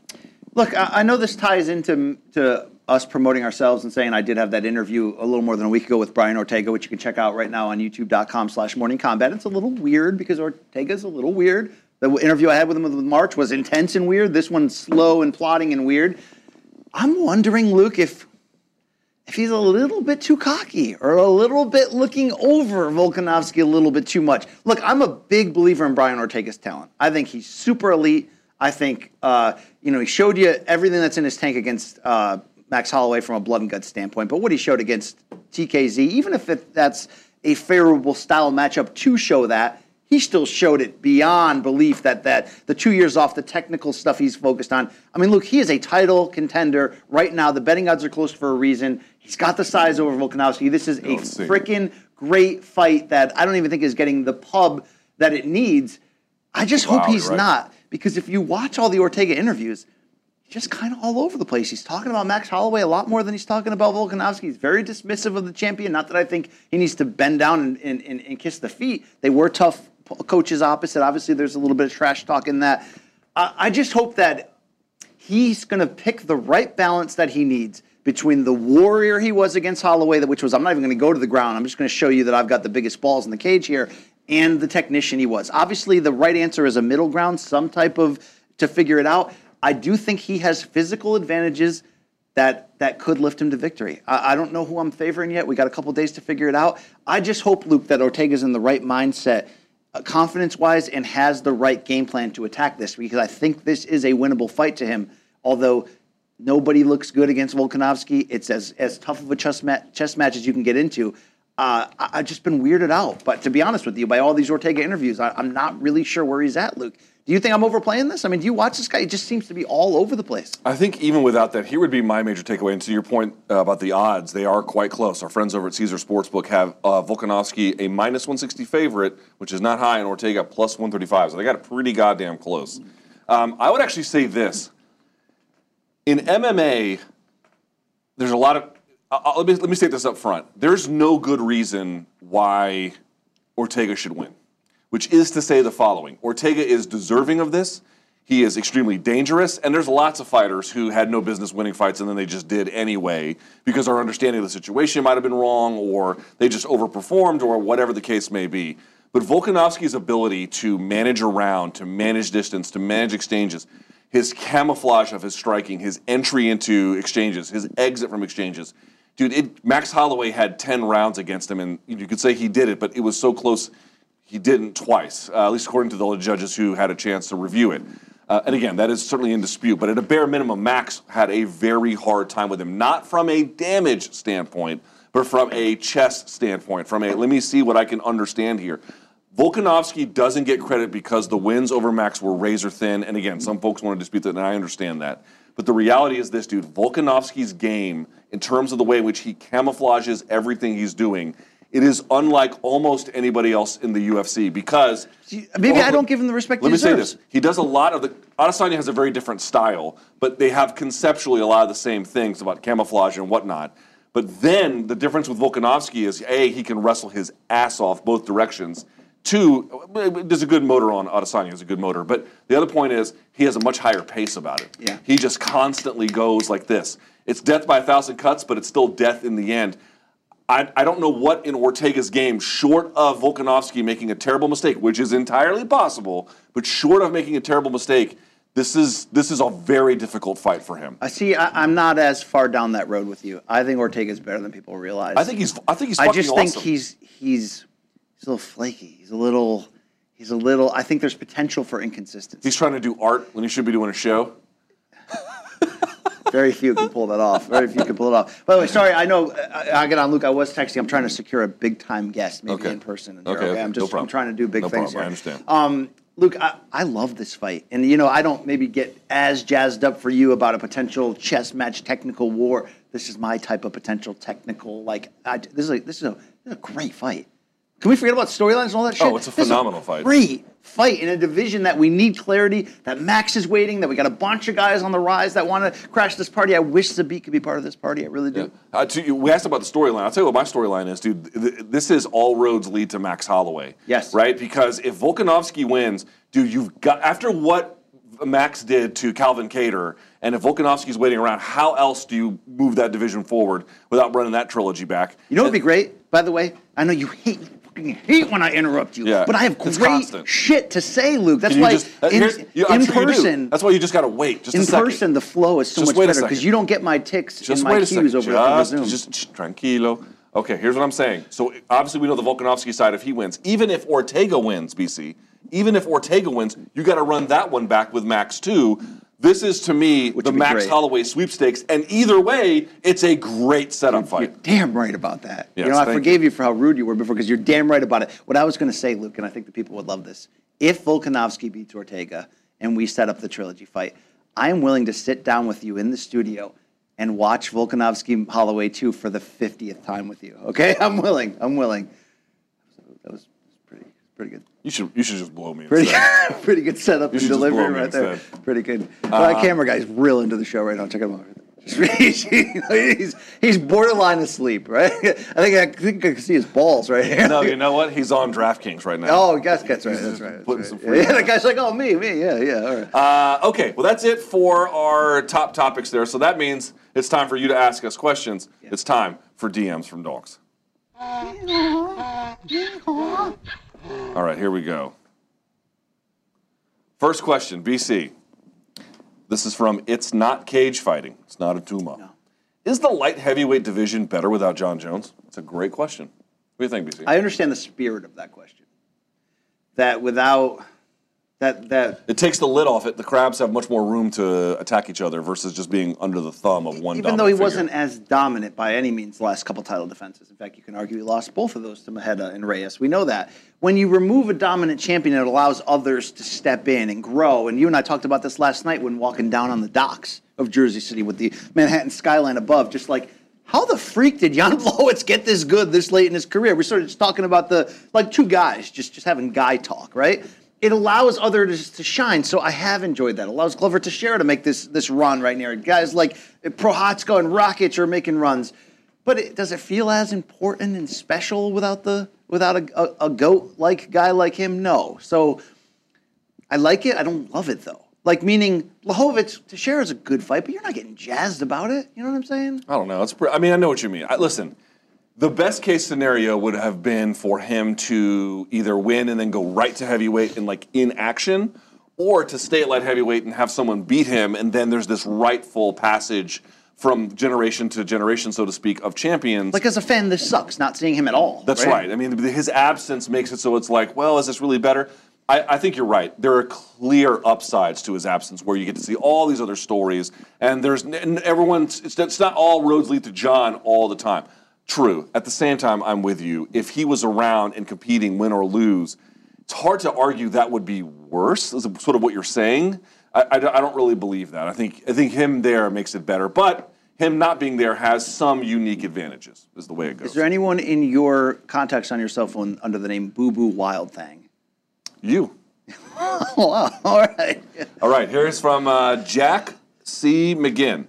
BC, what's something new you've learned over the course of the pandemic MMA? What's something new I've learned? Are they asking about our personal life, or asking? I think anything. Did you pick up any skills? Well, as we know, I picked up painting. I picked up vinyl records. Those were both two advancements in my personal life because you and I had as everyone else, had a lot of time at home, a lot of free time. I didn't learn a new language. I wouldn't say I became a better father or husband. I think that, look, would you say it's been... Look, obviously for anyone who had COVID and who had dealt with that or loss of family, it's been really hard. But even just the monotonous at-home life. Both my wife and I work from home. Our kids were doing school from home for half the year in a small house. you got to grow. There's some ups and downs here, ups and downs mental health wise. It was tough. I'm happy I picked up painting and vinyl records is my life. You know what I mean? I got Bronstetter up in the DMs for days. But, looking back, maybe I wish I had done a little more with the time, Luke, okay? I don't know if I learned anything new. I'm always... Yeah, I don't know if I can't say that with the pandemic, like, I picked up new skills in the same way you did. Yeah, your personal YouTube channel didn't really go in the right direction during the pandemic. Yeah, because I had a person whining about it, so I had to fucking stop for the most part. But in general, like, no, I can't say that I did anything new during the pandemic. No, I can't. A lot of things I had been doing, I kept doing. That's true, but no. Did you have a trying time? You don't usually speak openly at all about your misgivings, ups and downs personally. Was when you look back at the pandemic, which is not over, but whatever, was it trying on you mentally? No. Because of your medical license? I've never pretended to have a medical license. I just listen to people who are experts. No, shut the fuck up. Your medical marijuana license. Oh, you mean medical marijuana license? Yes. I did. That was new. Yeah, that was fun. Because I look back, Luke, when I made that incredible top 20 countdown of the greatest moments in morning combat history that we ran on our 200th episode, looking back at like the first 100 episodes, you were angry as shit. You're a lot more calm now. Yeah, the CBS job changed a lot for me. I'll say that. I didn't learn anything new, but I was burning the candle at both ends for years and years and years, and then CBS came along, and we still have to do work, obviously, but I wasn't having to stretch myself so crazily all the time. Yes. And I was like, oh, I don't have to be angry. Like, you can do things in your life where you're angry so long that you think it's your personality, and then you realize, no, it was just, you were just living in a really bad way. So that was a big revelation. I did get a therapist during the pandemic. It had to be virtual visits because of COVID. But although at times it's awkward and you're like, man, wow, should I really be doing this? It's huge. Yeah. It's huge. I don't talk about you a lot though, or my other wife. It always ends up like back to your childhood. Like it's like I got these issues about work. And they're like, well, what about your parents? It always ends up back there. But that's true. I got a therapist who challenges me. She don't take no bullshit. She challenges me. All right. All right. From Scully, it's me. I'm Alex Rodriguez. And I'm Jason Kelly. From Bloomberg, this is The Deal. Each week, you'll hear us in conversation with business icons. This show will explore deal-making across sports, media, and entertainment. That is a harsh lesson in business. Sports is not as simple as bringing a bunch of big names together. I didn't want to do another stomp you out speech. It opened up so many more doors. The show is called The Deal. Listen to The Deal. Listen to The Deal on Spotify.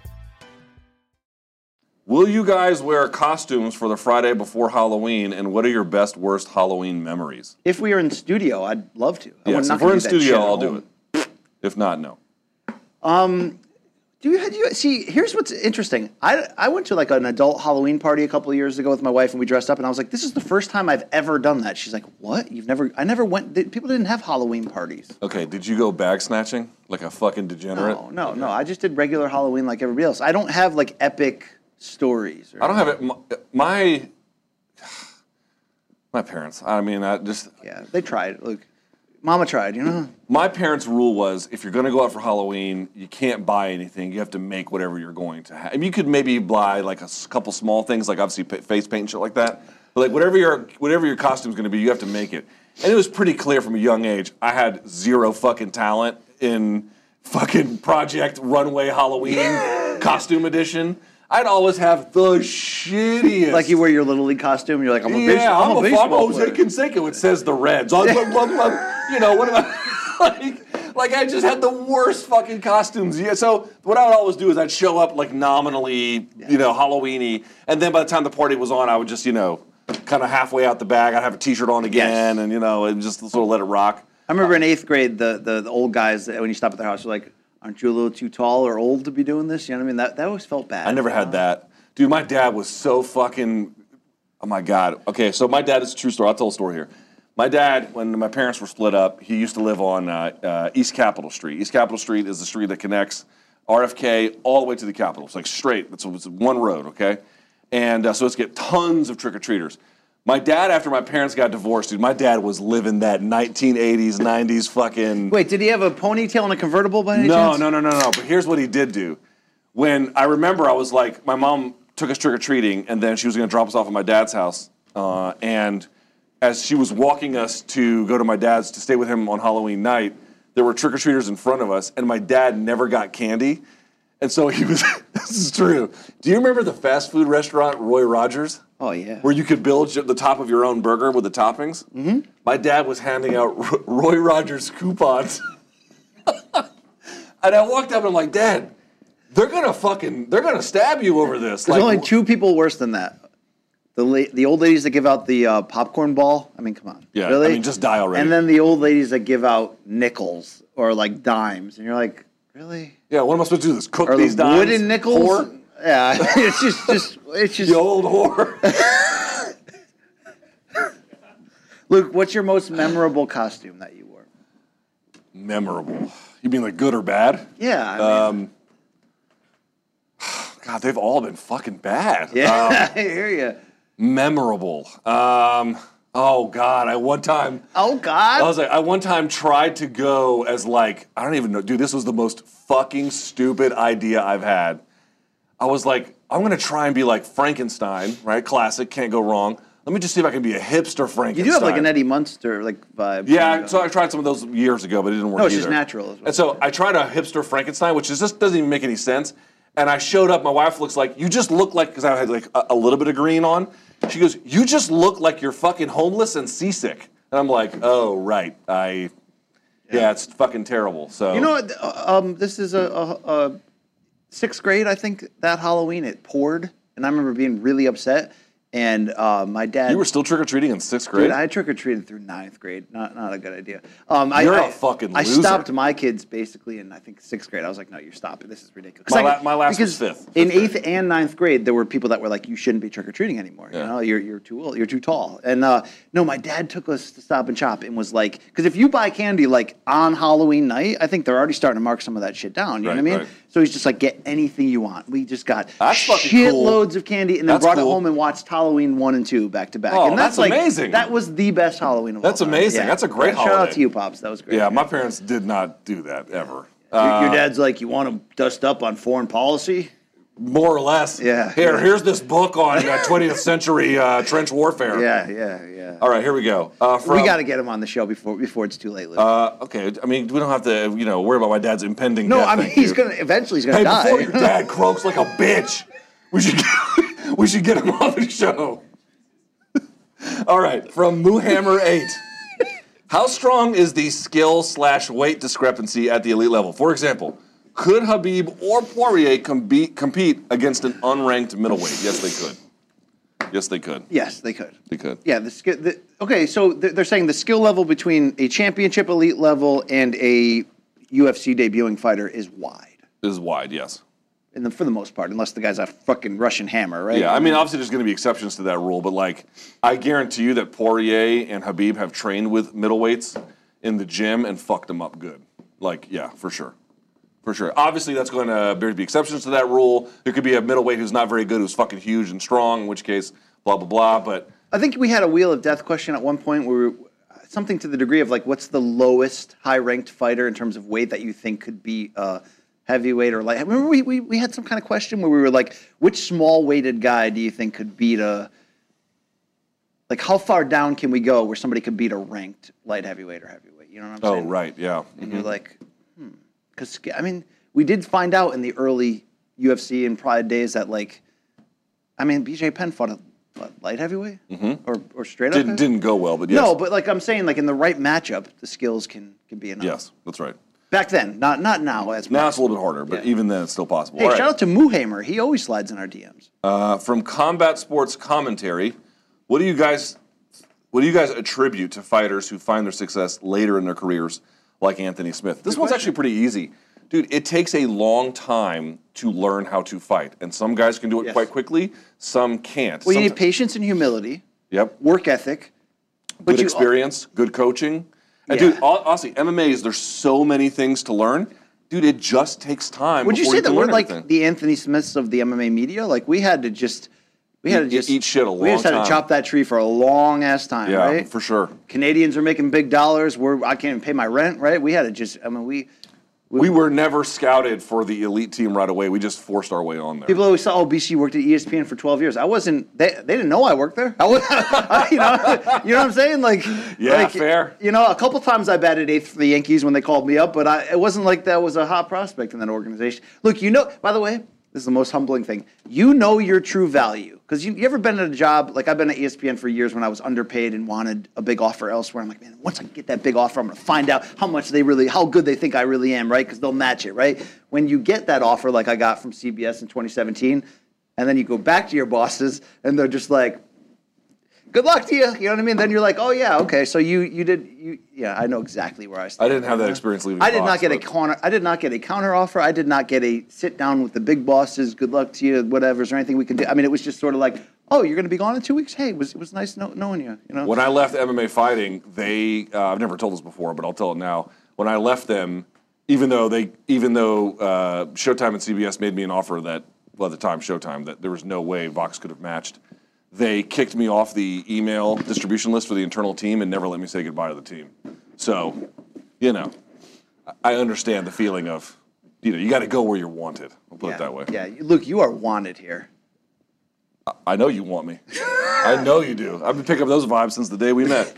All right, BC, it is time for the silliness to commence, good sir. Oh, shit. Okay. Please take over. Okay, let's do it. You know what we do, guys? We scour the globe every week for the highs and lows, the good, the bad, the ugly, and in between in combat sports. It is called, have you seen this shit? Oh, God. Oh. Luke, well, we haven't done this in person in a long-ass time. Bellator 266 from San Jose. Luke, rate my tap Bellator edition, light heavyweight. Alex Easy Polizzi going after my factory town heart with the Arby's. Is that real? That can't be real, Luke. No, it can only be real. Yeah. I mean, I tweeted at beef and cheddar for days, but you gotta love that shit, Luke. Dude, that's for life, brother. That's so Bellator. And he's like a ranked guy. Polizzi's like he's decent. I didn't say anything about him as a fighter. But that is, yeah.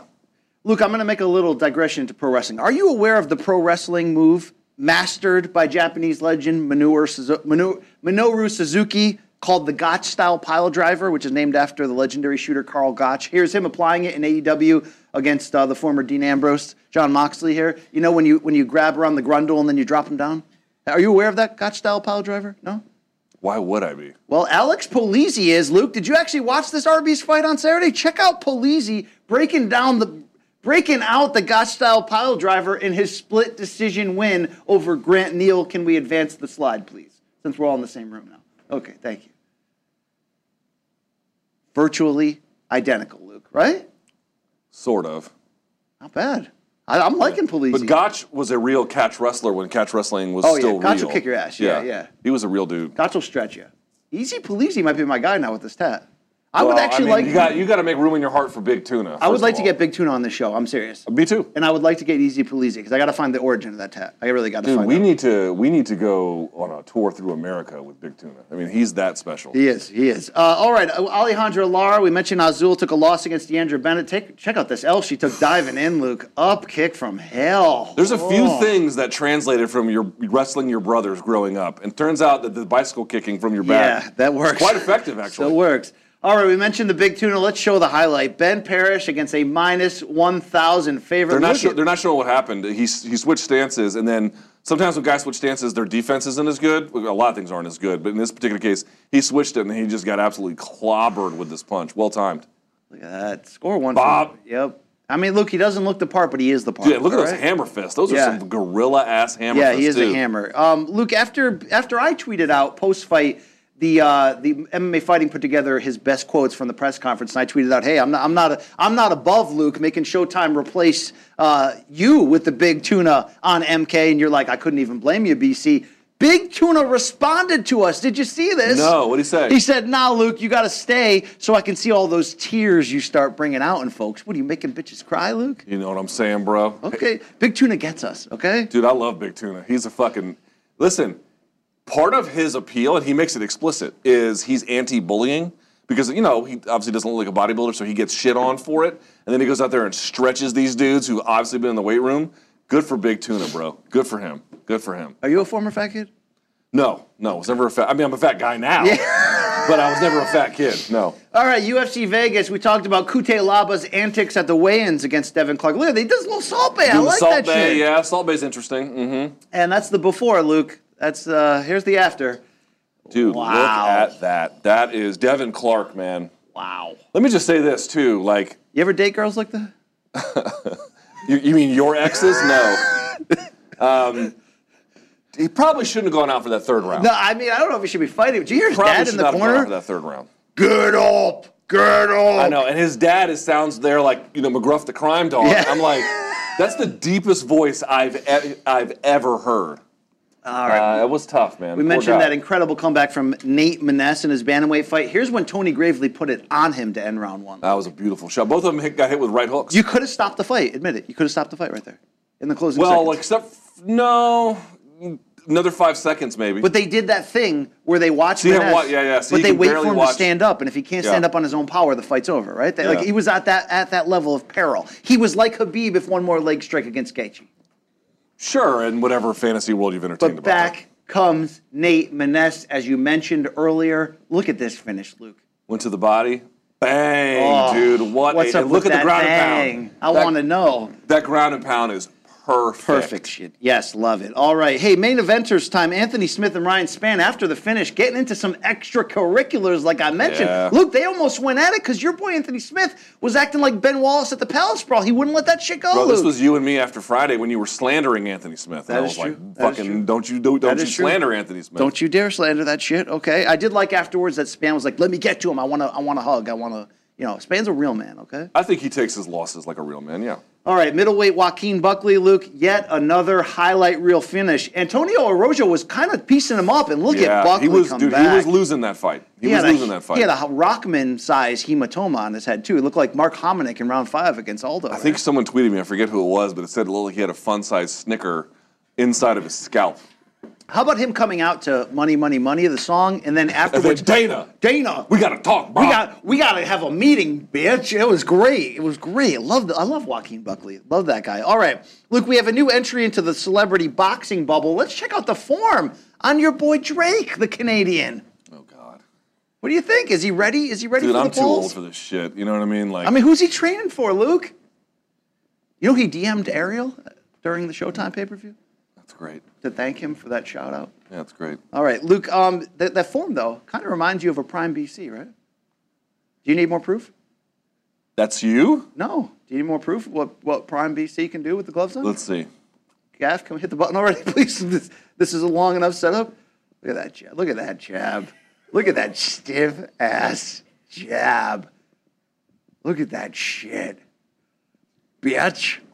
You want to fuck with the jokester? Bitch. Okay? Bitch. I mean, that is literally, and I'm making... Look at that footwork, look at that jab. That is the worst footwork I've ever seen. Look at that. Yeah. Do you know who's watching this angry right now? You know our boy Brandon Wise from the CBS guy who's Sports? holding pads for you? No, like, that guy's awesome. What the fuck has gone wrong with my life? That's my boy. I went to Fort Lauderdale to visit the home office. Brandon Wise and I went to this Title boxing gym that's now RIP'd. And COVID. Before we could even box, this dude right there is like, hey, let's do the warm-up training. Luke, the warm-up was like running a damn marathon. It was like I was so gassed after the warm-up that there's video out there that Wise has. He's threatening to put on the internet of me throwing uppercuts like I'm a paraplegic, Luke. All right, I hope those never see the light of day. I don't even understand that. Paraplegics are just paralyzed from the waist down. Yeah, I look like that. No the BD. Fuck's that even mean? No it's like, BDE. It looks like me throwing uppercuts while sitting. Yeah, but at least I've got this footage of me with that stiff-ass jab, right? Did you mean quadriplegic? Wow. Okay, Luke, let's go to the best T-shirts of the week. This guy don't care, Luke. I mean, this guy, you know what I mean? Dude, if I never ride the New York City subway ever again, which I know this is from, it'll be too soon. Shout out to Subway By the way, I want to make this point. If we have to ride again. Yes. Forget about COVID. I don't give a fuck about that. You're wearing a mask on the subway, right? Oh, yeah. I'll never not wear a mask on that disease-infected vector of filth. When we used to take the train to come here on Monday mornings when we did it once a week, I'd have to take a couple trains. I get off the train, then I take a couple subways. That subway from Grand Central to the World Trade Center would be so freaking tight at 8:45, 9 a.m. in the morning that dude, you're sardined. I would never, ever, ever, ever do that again. Yeah, you're just going to get every communicable People are putting their disease. hands in your asshole. Subway Creatures is an incredible Instagram follow. Yes, it is. Luke, this T-shirt, this might be the winner for the week. Direct and to the point. I'm not saying I hate you, but I would... Unplug your life support to charge my phone. Dad? Well, that might sum up your life, Luke, but I think this third one definitely sums up your life. The only thing I like more than reading books is fucking. If this man ran for office, I would vote for him. But Luke, I don't even know what he's supporting. The best T-shirt of the week comes from Anderson Silva. I don't know if this is a fake or not, but it is fantastic. It is fantastic. On the first date, yeah, it is fantastic. I believe it too. The way that guy moves, I totally believe it. All right. Hey, Luke, we got great crowd fights this week sent in from our folks. This is college football. West Virginia versus Virginia. Check out this crowd fight, Luke. Oh, shit. Oh, kick to the soccer kicks, Luke. Wow, pride style. Yep. Look at Chad Henne jumping in here and throwing shots. Look at this. Chad Henne. I haven't heard that name in a while. Where's Major Harris when we need him? These might be fans of the same team, Luke. But they don't know how to do it in the U.S. You know where they know how to fight for? Wow, look at that guillotine, Luke. No one's breaking that up. Yeah, not much of a guillotine, though. Dude, people are just like, yeah, we see this all the time. This is fine. This fight's still going. I know. Everyone's watching a football game. They're just like, yeah, that's the insane clown posse. By the way, Josh Nason, you know him from the Wrestling Observer Network? Mm-hmm. He sent me a Cleveland Browns fan fight that I don't like putting it on because it's like at the peak, it's like white guy versus black guy, and I don't like putting on like fights that have race fueled. But you don't like when Whitey takes the L? No, that's not it. We put on a lot of Whitey L's on the show. It is the most epic. I got to put it on next week. It is like a movie. Watching. Well, you've set it up to this point where it's he just sent it. I can't get it on in time. All right, but you know who really knows how to do the crowd fights? The football people. This is Leicester versus Napoli. These guys. Oh, this is Champions League. So this is Italy versus England. Yeah, they know what they're doing here. There's weapons. What are those? Nunchucks? Dude, the Italian fans, man. Oh shit. The Turks are the worst. Armenians can do it too, Luke. Okay. Yeah, but they don't have many big clubs. Italy has big clubs. Iron Sheik had giant Persian clubs. Used to swing them around. It was crazy. All right, Luke, let's go to Fat Guy. That wasn't that great, by the way. No, it wasn't that great. I didn't watch it through. I put it on without screening it. Yeah, My it looks bad. like it. I just assumed, the European soccer fans are going to beat the shit out of each other. That one actually sucked. You know what doesn't suck? Fat Guy MMA and this guy, Mad Max Novoselov. Are you aware of what's about to happen here, Luke? Yeah, lateral drop. Oh, my God. Watch this. I know you train. Watch this dude. Watch this dude take him out here. Mad Max beyond Thunderdome, Luke, okay? Wow. Wow. And then he's going to sit for kind of like a white belt armbar, but it does work. Because he can't quite swivel his hips all the way. How do you pronounce that first guy's name, Luke? Yagshimura. And he's got a sub game. Look at this. Wow. He twisted halfway into the armbar, not fully, but he got it done. That lateral drop, though, was fucking nice, man. Let's see white people get hurt. Luke, when doing it for the gram goes poorly, check out this chick. She's got the firework in her anus. Yeah. I mean, the other guy's got his firework This in his is one prick, of those people. but, This is... Oh, Jesus No. Christ. Oh, God. Oh, God. Oh, God. Oh, I think she just put a permanent tramp stamp out there. Dude, this is what I mean. Every race does dumb shit on Instagram, but only Whitey puts firecrackers in their ass. It's only Whitey does that. Yeah. All right. Hey, let's go to Risen 30. You know I support high-level Japanese MMA, right? Yeah, usually with karate chops in here. Shintaro Ishiwatari. No. I know exactly who this is. Shintaro Ishiwatari. He got a tribute for his retirement, so they started playing his greatest hits. Luke, this is the craziest clip of all time, dude. So it was a leg scissor. Shintaro Ishiwatari was a good fighter for a time in the aughts, and it's one of the most incredible finishes ever. Dude, Rebecca Hitman put that out there, and I had to grab it for this show. So it's funny. I actually recommended this fight to a regional radio show, and then they laughed at me and they go, "This is the exact joke." They said, "I'd rather tie a nada around my neck than rather watch this fight." And then Ishiwatari did. Did they do like a karate chop at the end of it? And then this happened. That's racist as shit. Luke, speaking of Risen, Risen 30 this weekend. Check out Yusuke Yachi. Look at how he opened the fight, Luke. Yeah, that's old Fabricio Verdum, Travis Brown style. Wild running knee. I love that shit, right? Bah. Yep, get that. All right, let's go over to regional MMA. CFFC, this is Charles Radke making him do the full left hook. Testify in church. Luke, this is your favorite kind. Sign of the cross right there. Correct me if I'm wrong, I think the other one was doing like a drop shift. I have to watch it again. Shout out to Chuck Radke here. This is fantastic. Decent tats, right?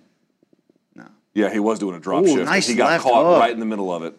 So if you watch the guy who gets dropped, he's doing a drop shift. He's switching his stances to take the angle on the right hook. He's doing a but drop I actually shit don't think after this. I actually don't think he takes the angle at all. I think he just stays right there, and he must have been doing that a lot. Yeah. He times it perfectly. See that? All right, let's head out to the bar. You get alcohol involved. We get crazy clips on this show, Luke. This chick can party, right? I mean, I don't know much about her, Luke, but do we have her number? I'd like to call her. I believe after this airs, she'll be getting a lot of calls, Luke. That is wow. Okay, I don't know if we can legally show that. I mean, this is not the one you take to prom. No. But you meet her after you dump if your date. If it's 3 a.m., I must be lonely, and that's where she is, Luke. Okay, yes. Let's go over. It's time for the KOs of the week, Luke. We call this one Dancing in the Dark. That's what splattered? His brain matter all over, Luke. Wow. No one puts baby in the car. Flash dance, yes, you're out.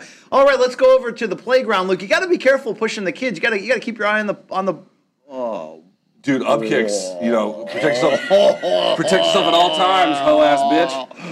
Oh God! That's what you get for growing your hair out like a fucking. Oh yeah. Yeah, keep following fish on the road, Jerome. Fucking asshole. Cut your hair. Down with disease, indeed. Wow. Okay. Let's go to spring break, Luke. Check out this chick in the blue bra. I mean, mom must be. Oh, big meat, Larry Hoover on that takedown, right? Look at that. I was gonna say, can I even say, look at that ass? I mean, what else is anyone looking at? I don't blame that guy for taking the L right there. I would just let it happen, right? No? Okay. Let's go to the hallway. You got to be careful on drunken races in the hotel lobby, Luke. I couldn't see that, dude. Do it again. Do it again. Wow. I couldn't see it. You'll see it, all right. Breaking Balls _ is our provider for this one. Oh shit! Yes. Wow. Luke, you and I will be working out in the hotel gym later. This is how I plan on spotting you, okay? I hope you're okay with this kind of close contact. I'm going to be the girl who just leaves your ass there. Yes. Can we go? I don't know that fuck. Can we go to the gym now? Can we please? Let's take it to the hotel gym. This is how I'm going to spot you, Luke. I'll give you the reach around. Just a little. How's your? Oh boy. I mean, can I just say this? Fuck these guys. Like, well, they did fuck. Look, as you can see, that's a common law. They got a bar off Amazon.com. Number one. He's not squatting in any way that resembles anything. Yeah. And his guy is just ass banging him in the back. They deserve this. Luke, if you and I ever do make it back on the subway, I'd be into this. If we can keep it going here, Luke. Okay? We should just act like in the subway car. It should be totally empty. We should just act. Dude, fuck you for putting this in here. This is fucking gross. Tune in Tokyo, Luke. Wow. You got problems, bro. Wow. You got problems. I was trying to see if they had 6:60 a.m. All right, yeah, all right. Hey, Luke, shout out to all the frontline workers. Can we blow this up? Luke, God bless these hoes. Can we blow it up? Yeah. Luke, as you can see for these nice women. Did no one tell them you shouldn't stand in front of the E and R? At this hospital, Luke, hoes work here. As you can see, you're damn right they do. God bless the hoes. Wow. I mean, all right. Luke, as we know, marriage features a lot of highs and lows, Luke. Here's this is how it started. Luckily, chivalry ain't dead in the subway. New York City subway. If I never ride it again. Chivalry ain't dead, but this guy's immune system is after this. But Luke, if that's how it started. Can you imagine touching the floor of the New York City fucking... No. You've ridden it, right? Can you imagine putting your hand on the floor of like the A train? I mean, no. Here's how it started, and here's how it's going for this same couple, Luke. Happy divorce, Max. Back in the game. That's when you know you have good friends. Dude, exactly. Like his friends were like, "Oh, Max," they backslap him. Don't worry about the alimony. We told you not to marry that bitch. Yeah. All right, Luke. Fucking great. I got one more featuring a Rock Lobster MMA promoter, and I'm interested in your. I mean, could he be pinker? What's going on with Dana? Dana has turned he's like acai. Yeah. Violet, you're turning violet, Violet. I feel blue. I mean, what is happening here? That's a sweet dog, though. That dog is awesome.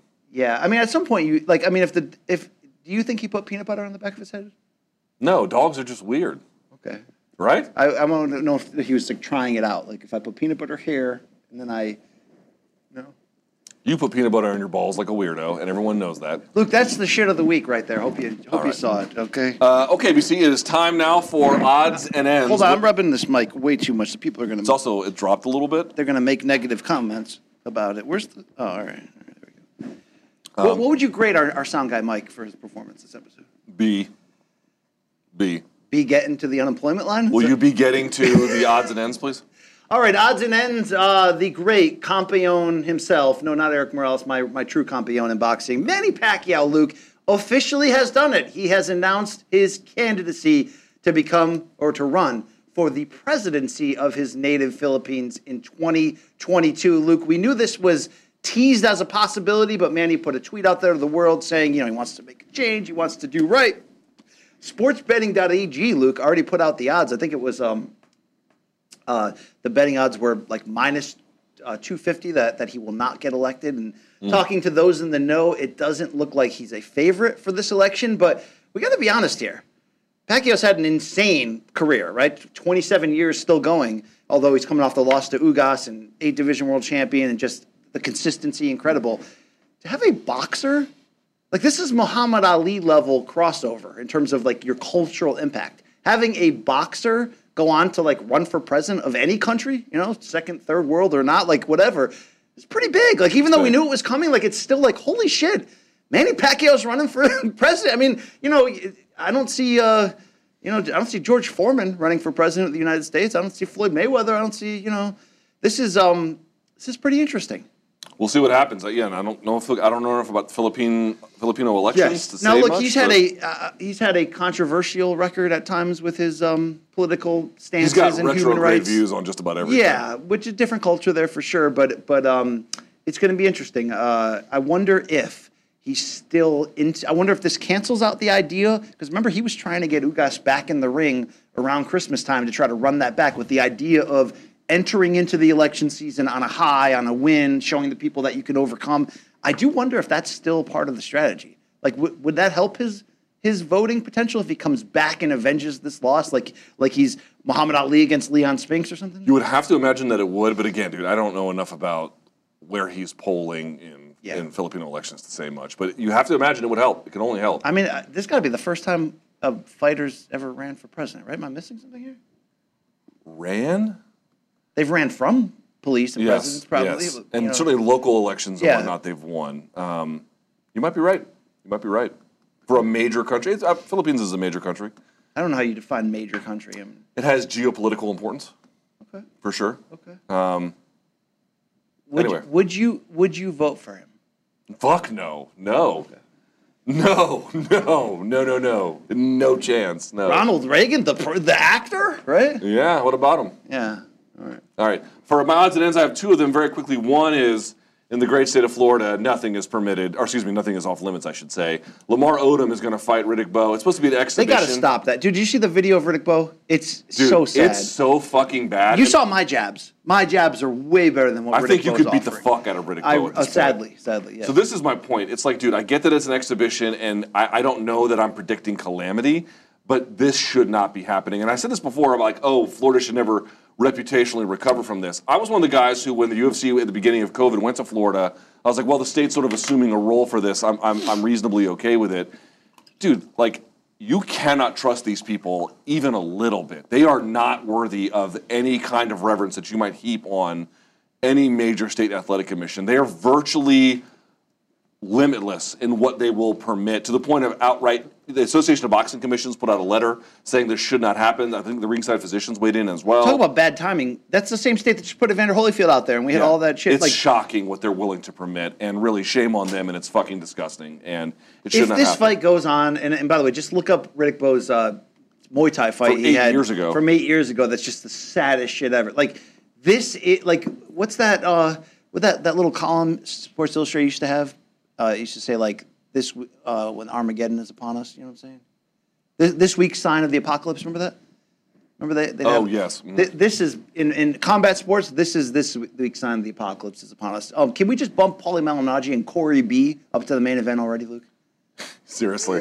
That one I'm less bothered by. I mean, it is what it is. But Riddick Bowe, dude, I saw Riddick Bowe when he was there just as like a guest for Peterson Khan.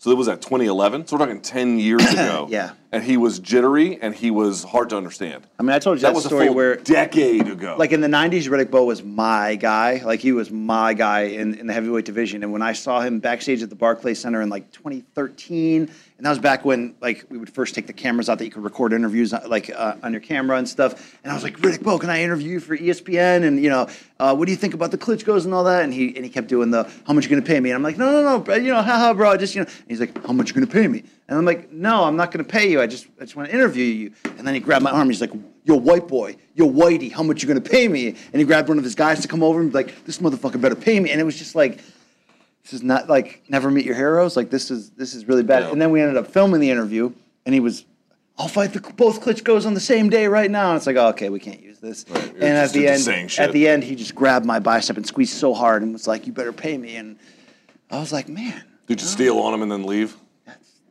And I took my belt off and I held it up. I put it in the trash, like the WBC strap, just as a little callback, a little shout out there. All right, and then last but not least. I was like, Lennox Lewis was a bitch, right? Last but not least, you got to follow this story. If you guys been out there paying attention to what Dan Hooker is doing.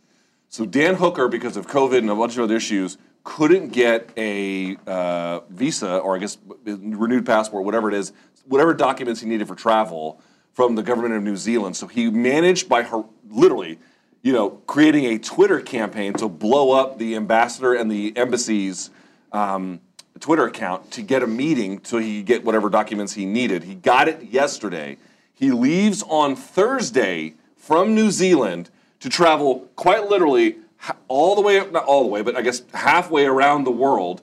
He lands in Vegas on Thursday, I think afternoon, night, has just enough time to cut weight for Friday morning so that he can fight on Saturday. I mean, he could be setting himself up to fail, and he's coming off of defeats. Like, this is like every obstacle against him. I am sure that in the Pride era, there must have been last-minute flights to Japan that happened or something like that. But for a guy who I would still say, I'm not sure where he's ranked, but I still would put him in my mind, he is capable of top 15 wins. Oh, yeah, sure. Right?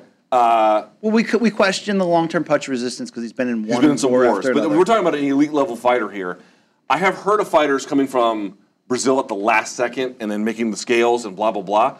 I have never heard one fighting at this level who is coming geographically this far away. I've never seen this. And who has to probably wait a month afterwards to go back to his family, right? Yeah, and then he has to quarantine before he can even see his kids again. Yeah. I mean, dude, this is a level. This is like, let's just say it. If this were your friend, you'd be like, dude, you cannot take this fight. This is a terrible idea. But, dude, fighters is this the universe telling him that he shouldn't be fighting right now? Say again? Is this the universe telling him that he shouldn't be fighting? Well, here's my thing. Is like, are his coaches going to be there? Or like, does he have cornermen who are also making the trip? Like, look, is he solo? What the fuck is going on? I've seen the UFC's financials, thanks to John Nash, for last year and what this year's expected to be. Can Dana sent a private plane to pick this guy up? This probably wouldn't be the first time there was that Zuffa sent a private plane for a hooker. I mean, it was really well set up. It's been a nice run. Thank you, everyone. It was really well crafted. I appreciate everyone making the sacrifices. No, the last of these will do. But I mean, he's an elite guy. We should probably send him a private plane to pick him up, right? Yeah, I mean, LOL. They're not going to do that. Yeah, so, okay.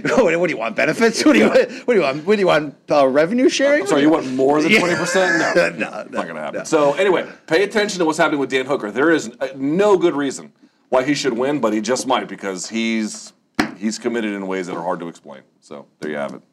All right, PC, that's it for the show. I'd go as far as saying that our in-studio shows, Luke, I mean, they're at least 10 times better than our Zoom shows, okay? I need you to pull up the Manscaped read so we can do this phony read together. It's not phony, Luke. I use the product, okay? I used it too. Oh, my Bozak. I want you to think about that right now. Are you ready? All right, let's act it out, Luke. BC, before we move on, let's talk about something important for our male listeners. It's time to talk testicles, baby, please. Manscaped is keeping things fresh this fall season with a brand new 4th-generation performance package. We've talked, Luke, about Manscaped in the past, and for good reason. Do you know the products? They work really well. I've used other products before. This is truth. I've been nicked down there, Luke. I've had but on purpose. I've had ball cuts. Seriously, many times. It's the absolute worst when you're trying to, you're trying to get that Peter North look. You can't jizz like that. This is where you would jump in and take us down the serious road. If you don't want to carve up your, this is what, dude. This is a true story. Can I stop this for just a second? This is a true story. The first time I was ever on Spike TV, they called me up. They're like, "We want you on."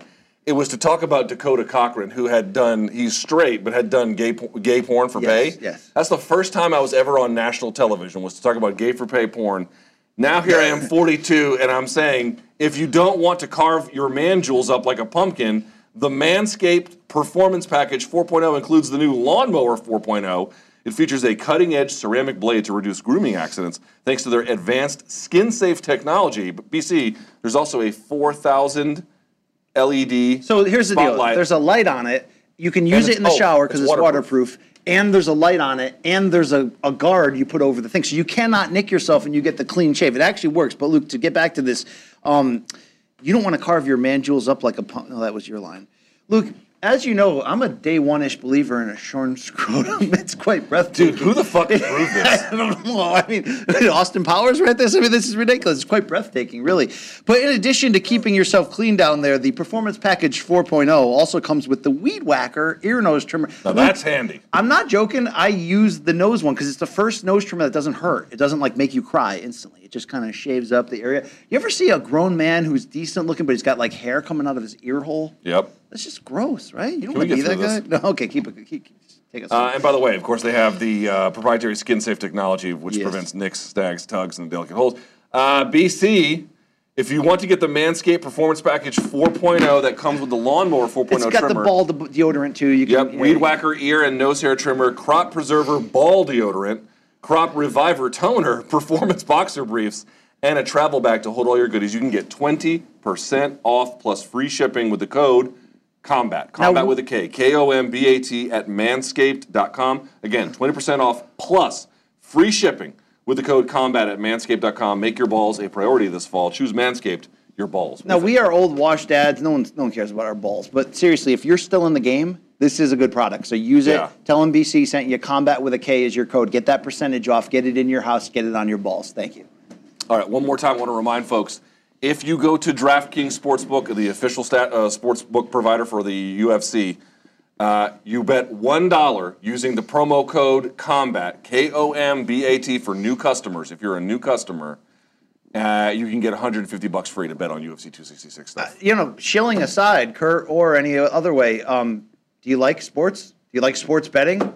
You want to bet $1 and get $150 more to use on UFC? Guys, go download the DraftKings Sportsbook right now. You need to remember our code, COMBAT with a K, to get your new subscribers only discount. And if it is not available in your state, meaning legalized betting, you can still get on the DraftKings daily fantasy setup and still have a chance to be entered to win $1 million. Restrictions do apply, but slowly but surely our country is removing those restrictions, Luke. Us Kings of Connecticut in October, we'll be betting legally, bro, okay? Breaking down a lot of families and marriages. I can't wait. Let's do it. All right, so then just to remind folks, if you want to reach the show for, let's see, Wednesday's fan submissions or Friday's Dead Wrong, morningcombat@gmail.com is the place to email. If you want to try Showtime, you certainly can. Go to showtime.com. You can get a 30-day free trial. If you like it, you may keep it. If not, you may move on to something else. We will have 3 big surprises this week. Yes. A resume review of a fighter to be told about soon.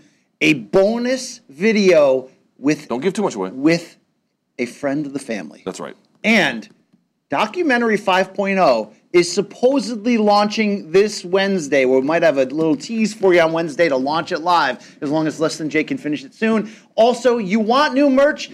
Go to morningcombat.store. Get 10% off the new Factory Town MMA line using our code. A lot of codes this week, okay? Factory Town 10 will give you 10% off this fantastic merch over here. You can get the fanny pack. You got there's a satchel. There's a duffel bag. There's the camouflage. I love MK. There's a lot of good shit out there, okay? Some of it I even approved.